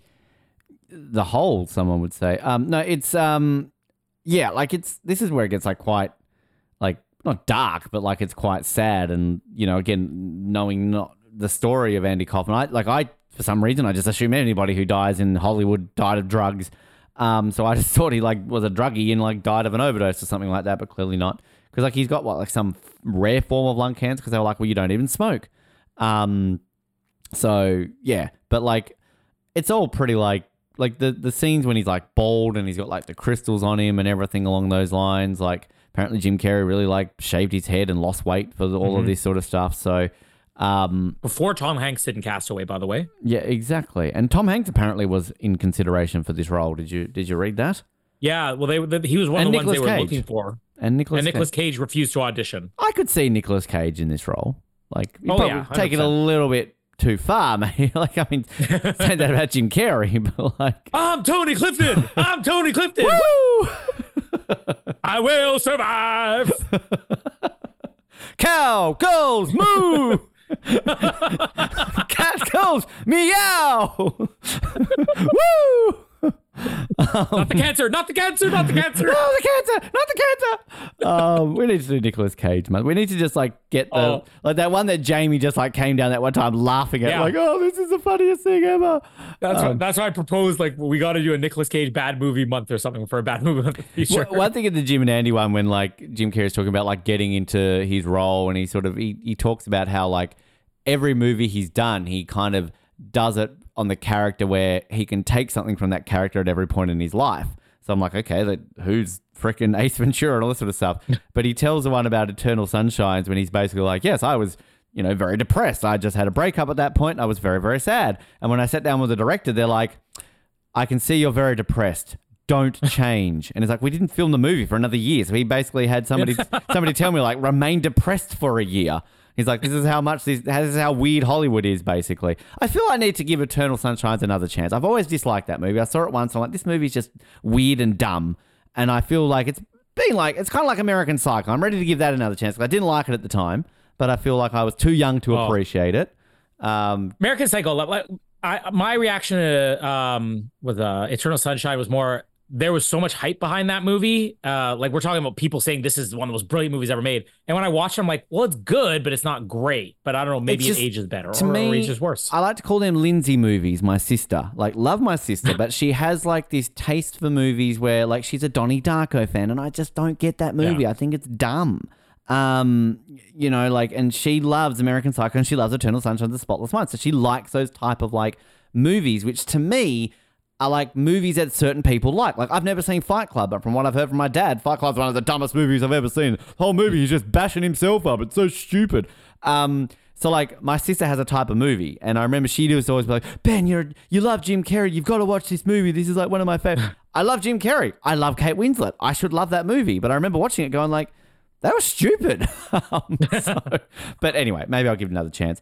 But yeah, like all this stuff at the end is, again, this is Jim Carrey showing how good of an actor he is. I mean, not to take away from his comedy. I mean, the comedic chops still involve a lot, and I feel like Hollywood and the Oscars don't give enough credit to comedic roles when it comes to Best Picture and Best Actor nominations and that sort of stuff. You talk about sort of movies that get looked over. I think sometimes comedies get looked over. You got to be a certain way. I watched a great movie the other day where a guy was basically going like 5 categories that the Oscars should have. Obviously, like best stunt performance is always talked about. But the one they talked about, which I've never thought about, which I agree with, is best vocal performance, like for voice actors. Like that's a very good point. Like, some of the voice acting that you get in movies is worthy of Oscars, and they never get nominated, right? Jamie and I were talking about, of all people, Frank Oz today. And I was saying how, like, when Frank Oz did Empire Strikes Back, George Lucas and Lucasfilm made a big push to try to get him nominated for Best Supporting Actor. And they said, well, you can't. It's a puppet. Yeah. But it's like, but why isn't there like a puppeteer? You group that puppeteering / voice acting Oscar. Yeah, I think you should have, like, there are definitely levels of what you can get on that. Was there another one that they made that was a very good point around it? I can't remember, but the guy who did the video, I'm like, all 5, and it wasn't like, what was the stupid one they tried to release and then they took away, like, most successful film Oscar or something like that. Yeah. Which they brought in at the Golden Globes. Can we just point out? Like, oh, I love your Golden Globes, but stop doing that. Anyway, but like, I love, like, just watching little old lady on the horse. I want to give a old granny on the horse. I wonder if he really did do the milk and cookies thing though. That's really cool. But yeah, it's sad. Like, I kind of like the way they do this, like, transition from him, like, being faked out with these people, then straight into the like, him dying. Like, that's pretty harrowing. And I can't find anywhere online whether or not this was a real thing that he did for his funeral or not. But I mean, it's a nice idea, and it's kind of like a nice way to sort of go out with it.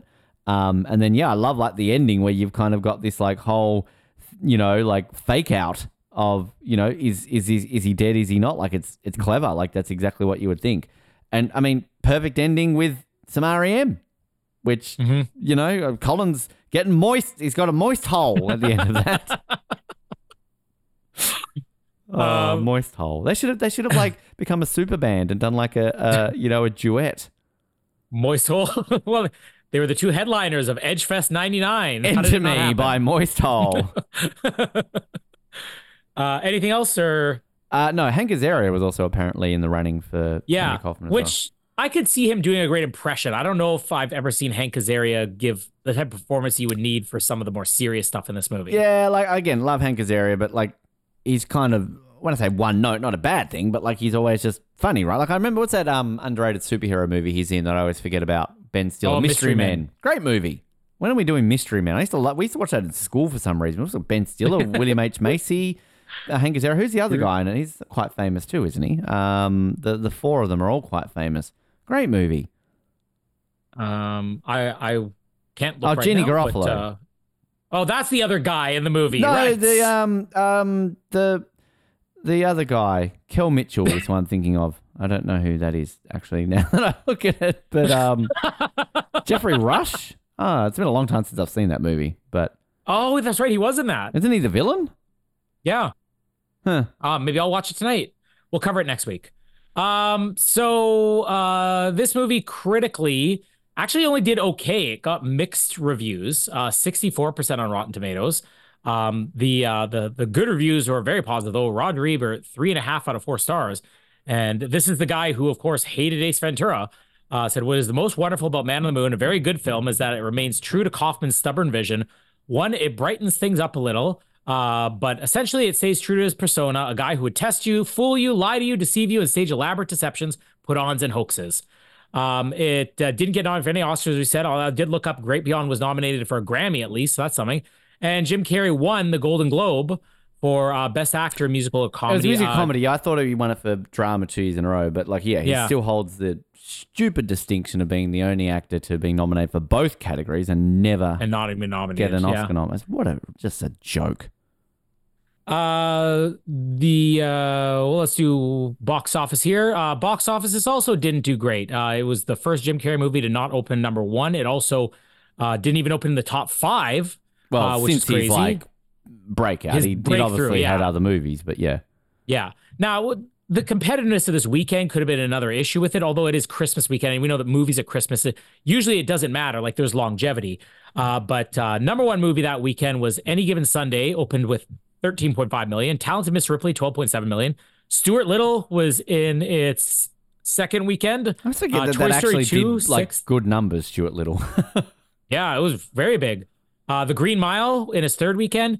Man on the Moon opened ahead of one other movie, though we have covered, Galaxy Quest, which, and we talked about on Galaxy Quest. I guess this is kind of the difference where you can call Man on the Moon a bomb, because Man on the Moon opens $500,000 more than Galaxy Quest, but still only in 6th place. But when we talk about Galaxy Quest, like Galaxy Quest opened and it looked like it was a bomb, and then it ended up making like almost $100 million. 400 more cinemas too, Galaxy Quest. That's a good weekend though, because like look, Bicentennial Man, underrated movie. I always like Bicentennial Man. Juice Bigelow, Male Gigolo. The World's Not Enough was in week number 6. American Beauty still at cinemas. The Bone Collector, I remember that. I mean, I hate The Sixth Sense, but it was still open. But like, yeah. Oh, Pokemon, the first movie, Mewtwo Strikes Back. I used to love that movie. Girl Interrupted, great movie. Yeah. Do you like Girl Interrupted? No, probably not, because you don't like Angelina Jolie, right? My mom loved that movie, and it was one of these things where you have your sister movies. I have like my mom movies. That was one of my mom movies where I'm like, I don't get it at all. I remember like it being a bit of a mum movie, but I remember watching it going like, that's pretty good. But I mean, in the end, the movie, it doesn't exactly meet what Galaxy Quest did in the long run. It only makes $47 million, and that's worldwide on $82 million budget. So not too good. We're going to look at 1-star reviews here because this has developed a good reputation over the years. We have Why?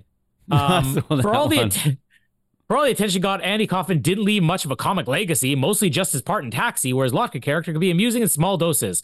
So why make a movie about a secondary sitcom actor? Unfortunately, you'll be asking that question when the movie is over. Completely disagree with that, because this barely is about Taxi. What an unpleasant way to spend an evening. There's always exclamation marks with Tinder these people. review on Ben Waterworth's page. About the only positive thing I can say about Ben Waterworth, would have loved this.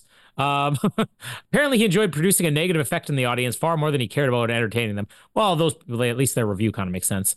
Joke that wears thin, waste of time, utter crap. We gotta yell it. You've got a Canadian one here. Eh? Eh? Absolute rubbish. No sense whatsoever. Jumpy storyline, thin plot considering this was based on a real life. You literally just described every biopic that's ever been invented. Jumpy storyline, thin plot considering it was based on real life. That is what biopics are. Anyways, I think those people are wrong. And plot keywords next. Female nudity month. Female nudity month. Female nudity month. Sagging nipples. True Detective. Poor Things. Halo and Anyone But You in female nudity month. Sorry, got distracted. You should watch True Detective. It's a good show. Isn't Jodie Foster in the newest season? Yeah, I haven't seen that one yet, but like I've heard mixed things. I've heard Breasts month. I saw that one. I've always heard though that like doesn't it get bad after the first season? Sort of. The first season is easily the best. The second one, it's hit and miss. I think the second half of the second season is really good. The third one's like it's not as memorable as the first, but the third one's got Mahershala Ali in it, so it's good for something. But yeah, it's mostly the second season that kind of kills it. The rest of them are not terrible. I have yet to see the one. Maybe we need to do joke month or telling a joke month so we could become funny. Don't know. I'm just curious if do we have anything else on Tony Clifton month? Man on the Moon, Jim and Andy, Stormy Justice, a 1979 TV movie. Well, Andy Kaufman did do a movie because there was no Heart Beeps. Yeah, but there was you played a robot. What's the one they were talking about turning into a movie, but they didn't because of his movie failed. He was going to do a movie, a certain other movie. Well, I know the movie Heart Beeps because it was one of the early scores that John Williams did, where Andy Kaufman played like a robot. But this one's Stormy Justice. The plot is Tony Clifton, one of Andy Kaufman's many alter egos, presides over some totally clueless plaintiffs and defendants in his brilliant, absolutely freaked out take on the people's court. So it was meant to be a pilot for a TV show on Tony Clifton as a judge, which actually would have been really funny and it never got picked up.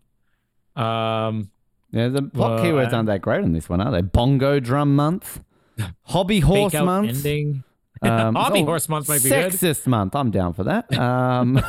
What's in sexist month? The Color Purple, the original, Hidden Figures, Guardians of the Galaxy, and Eurotrip. I'm sorry, Barbie, not in sexist month. Like even like, come on, I get yelled a lot in that movie as a man, so surely that should be sexist. Mormon Tabernacle Choir month. I got licking month here with someone called Dogtooth. Bram Stoker's Dracula. Oh, Gary Oldman's probably licking somebody in that one. Oh. Secretary Caligula. Showgirls is only number 5 in licking month. Bar of Soap month. 12 Years a Slave, Who Framed Roger Rabbit, Snow White and the Seven Dwarfs, and Man on the Moon. I don't think that's going to make it in the end because we've already covered one of those movies. Oh, we could substitute A Christmas Story. But Us doing Bar of Soap Month and 12 Years a Slave and Roger Rabbit are somehow tied together. That's almost too good to pass up. I don't know what happened to that one. Like, hi everyone, welcome to Bar of Soap Month, featuring Academy Award winning 12. I guess Who Framed Roger Rabbit won an Oscar, didn't it, for the visual effects? So, Christopher Lloyd. 1937 Snow White and the Seven Dwarfs, Christopher Story. We could just do American Tail. We could skip down to 50 Shades of Black. American Tail may be my favorite animated movie. I was going to say, you've talked a lot about that, haven't you? Yeah. Fake Mustache Month. Wasn't the sequel they went to Australia? No, that was Rescuers Down. The Rescuers Down Under, yeah. My sis, again, Five Goes West. These were like a bunch of like kids' movies that we got given on like VHSs. Back in the day when you had to like, get two VHS players next to each other and, transfer them across. So I remember one Christmas, my mum and dad obviously had some friends and they got it done. So I got a videotape. It had Thomas the Tank Engine episodes on it. What else did it have on it? It had a bunch. Land Before Time, and Gumby. I think I had Gumby. Maybe it was Gumby. But my sister had like Lady and the Tramp, Old Good Dogs Go to Heaven, and it was either The Rescuers or American Tail because they're different, aren't they? Yeah, they're different. Yeah. American Tail. Casper loves American Tail. The main mouse in it, Fievel. Still has in his bed. He sleeps with it to this. Yeah, Fievel Goes West. He still sleeps with it to this day. A giant Fievel thing that we bought on eBay for like $50. Fievel Goes West is the one he's on the big kickoff right now. But it used to be American Tail. Gumby. Gumby freaked me out. There was an episode where it gave me nightmares. Sorry. Well, it was briefly on TV like before I went to school, and I just remember like loving it, and even having a Gumby toy, but it wasn't something that was on TV very long. Like, of course, they were very old episodes at this point, or something in reruns. But what were the other ones? You had Thomas the Tank Engine. So was it Land Before Time? I was obsessed with Land Before Time. I love that one too. But and then the second one ruined it because they turned into a musical. It's like the first one's like emotional. You're a kid. You're crying at this thing because the mother's died, Littlefoot and all that kind of stuff. And the tragic tale of the little girl who played like Sarah and got like killed or whatever. Not Sarah, Ducky or whatever it was. Anyway. Ducky. Which era of Thomas was it? Oh, like Ringo Starr era. Ringo, okay. I'm not that young. No, at least it's proper Thomas with like claymation or whatever. Not claymation, like stop motion or whatever. Thank you, stop models. motion. Yeah. And then the other one actually, which good movie I remember. And I think Mel Gibson did the voice of the dog, didn't he? All Good Dogs Go to Heaven. Yeah. I remember seeing that one as a kid. Again, like kids these days, Colin, don't appreciate that we had some pretty dark shit to deal with as kids. Like, we've got a movie about a dead dog going to heaven. You got a freaking little dinosaur whose mother gets, killed, and then they're getting chased by T-Rexes. Like, we were fucking traumatized as children.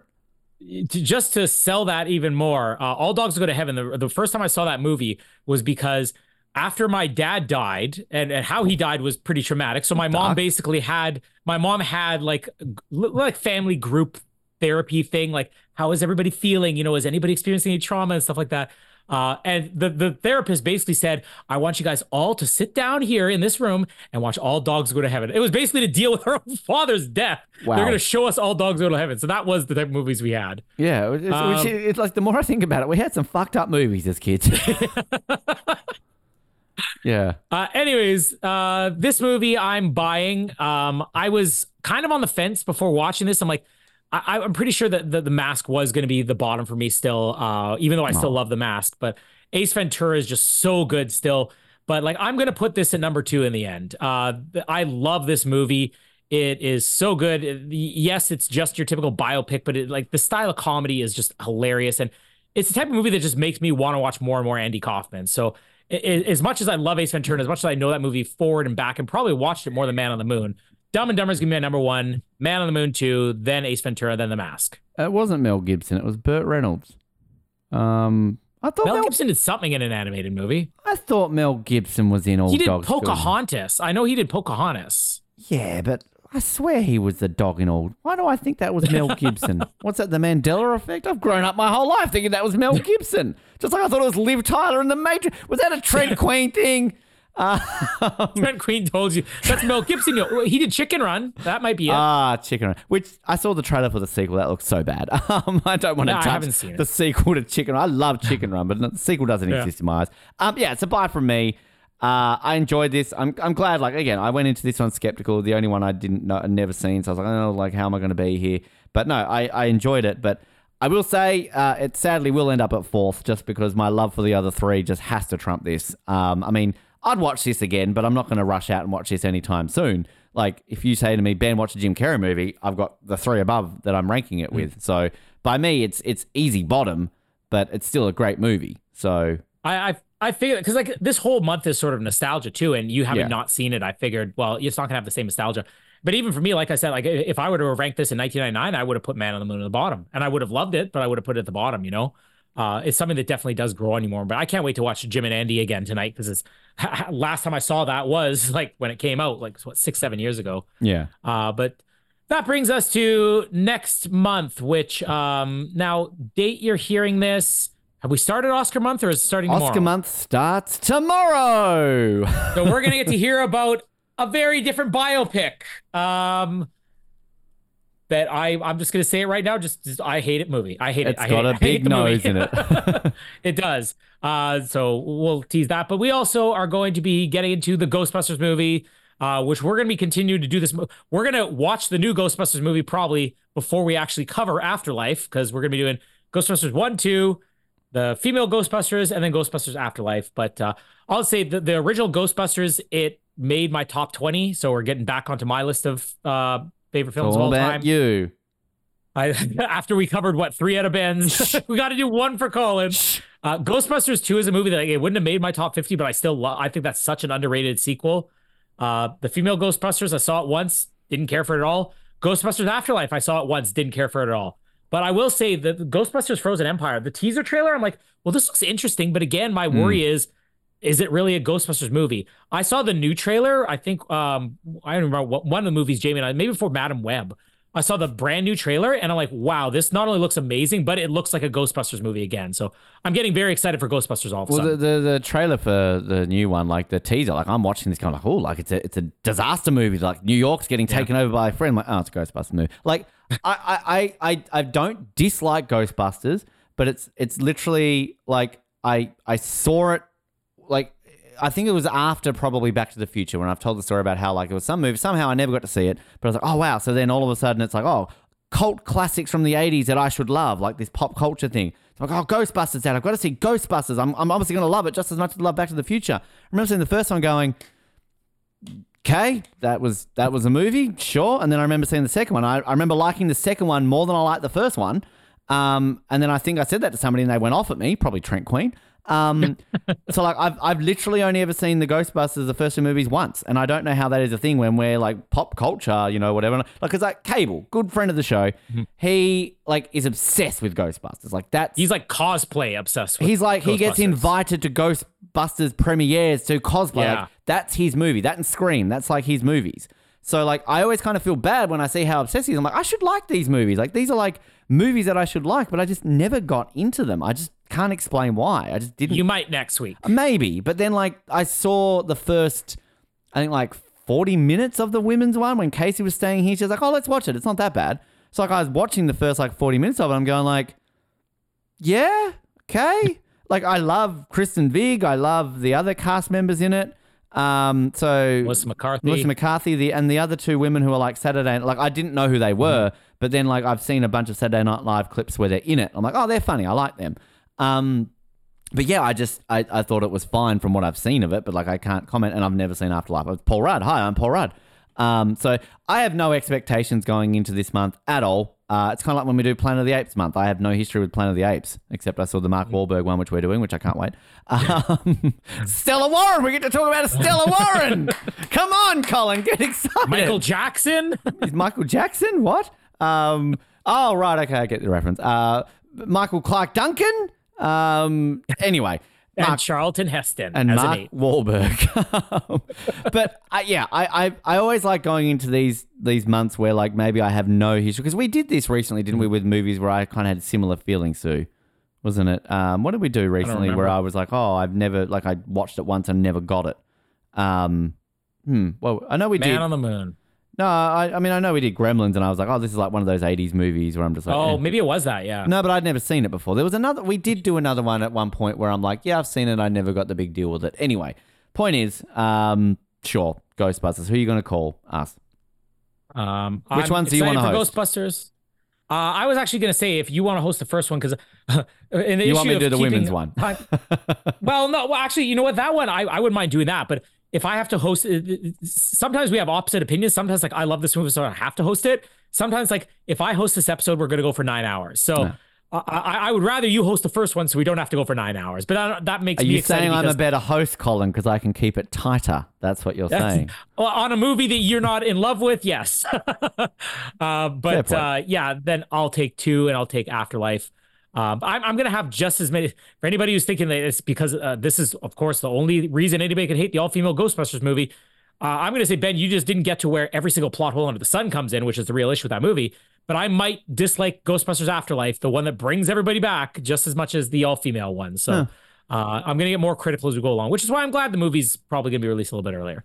And then 24 episodes as well, where we're going to get to talk about somebody who was on Fridays and somebody who showed us their slightly covered nipples. Oh, she's long gone. We don't talk about her anymore. We'll talk about her if she's dead. It doesn't matter. Or is she dead? We don't know. Well, maybe she pulled an Andy Kaufman. Maybe.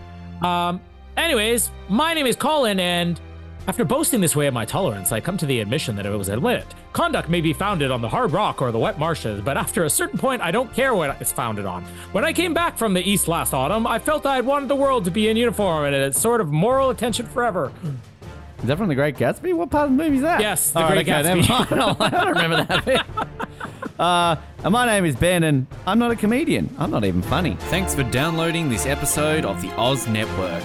Make sure you never miss an episode by subscribing to the podcast via Apple Podcasts, Spotify, Stitcher, Google Podcasts, or by copying our RSS feed into your preferred podcast provider. And while you're there, please drop us a rating and leave us some feedback. You can also be sure to stay up to date with all the latest episodes and happenings from the show, as well as finding out how you can get involved in upcoming episodes by following our social media pages on Facebook, Twitter, and Instagram, as well as getting everything you need under one roof at theoznetwork.net.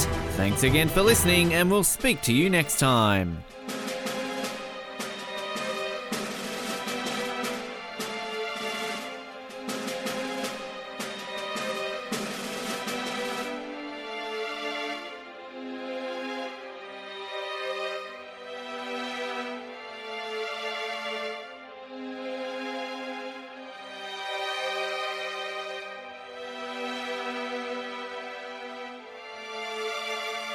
Do you like exclusive stuff? Yes, sir. Do you like having access to your favourite podcast hosts in a way like never before? Yeah, absolutely. Do you wish you had access to our old Survivor Oz episodes that you can't find anywhere else online? Oh, yeah! If you answered yes to 1, 2, or all of those questions, then get excited because the Oz Network is now on Patreon. That's right, your favourite podcast has jumped on the Patreon bandwagon to enable a better listening experience for you, our listener. For more details, simply head to www.patreon.com/OzNetwork, where you can sign up for as little as $3 a month. It'll be the best decision you make since that last bad one you made.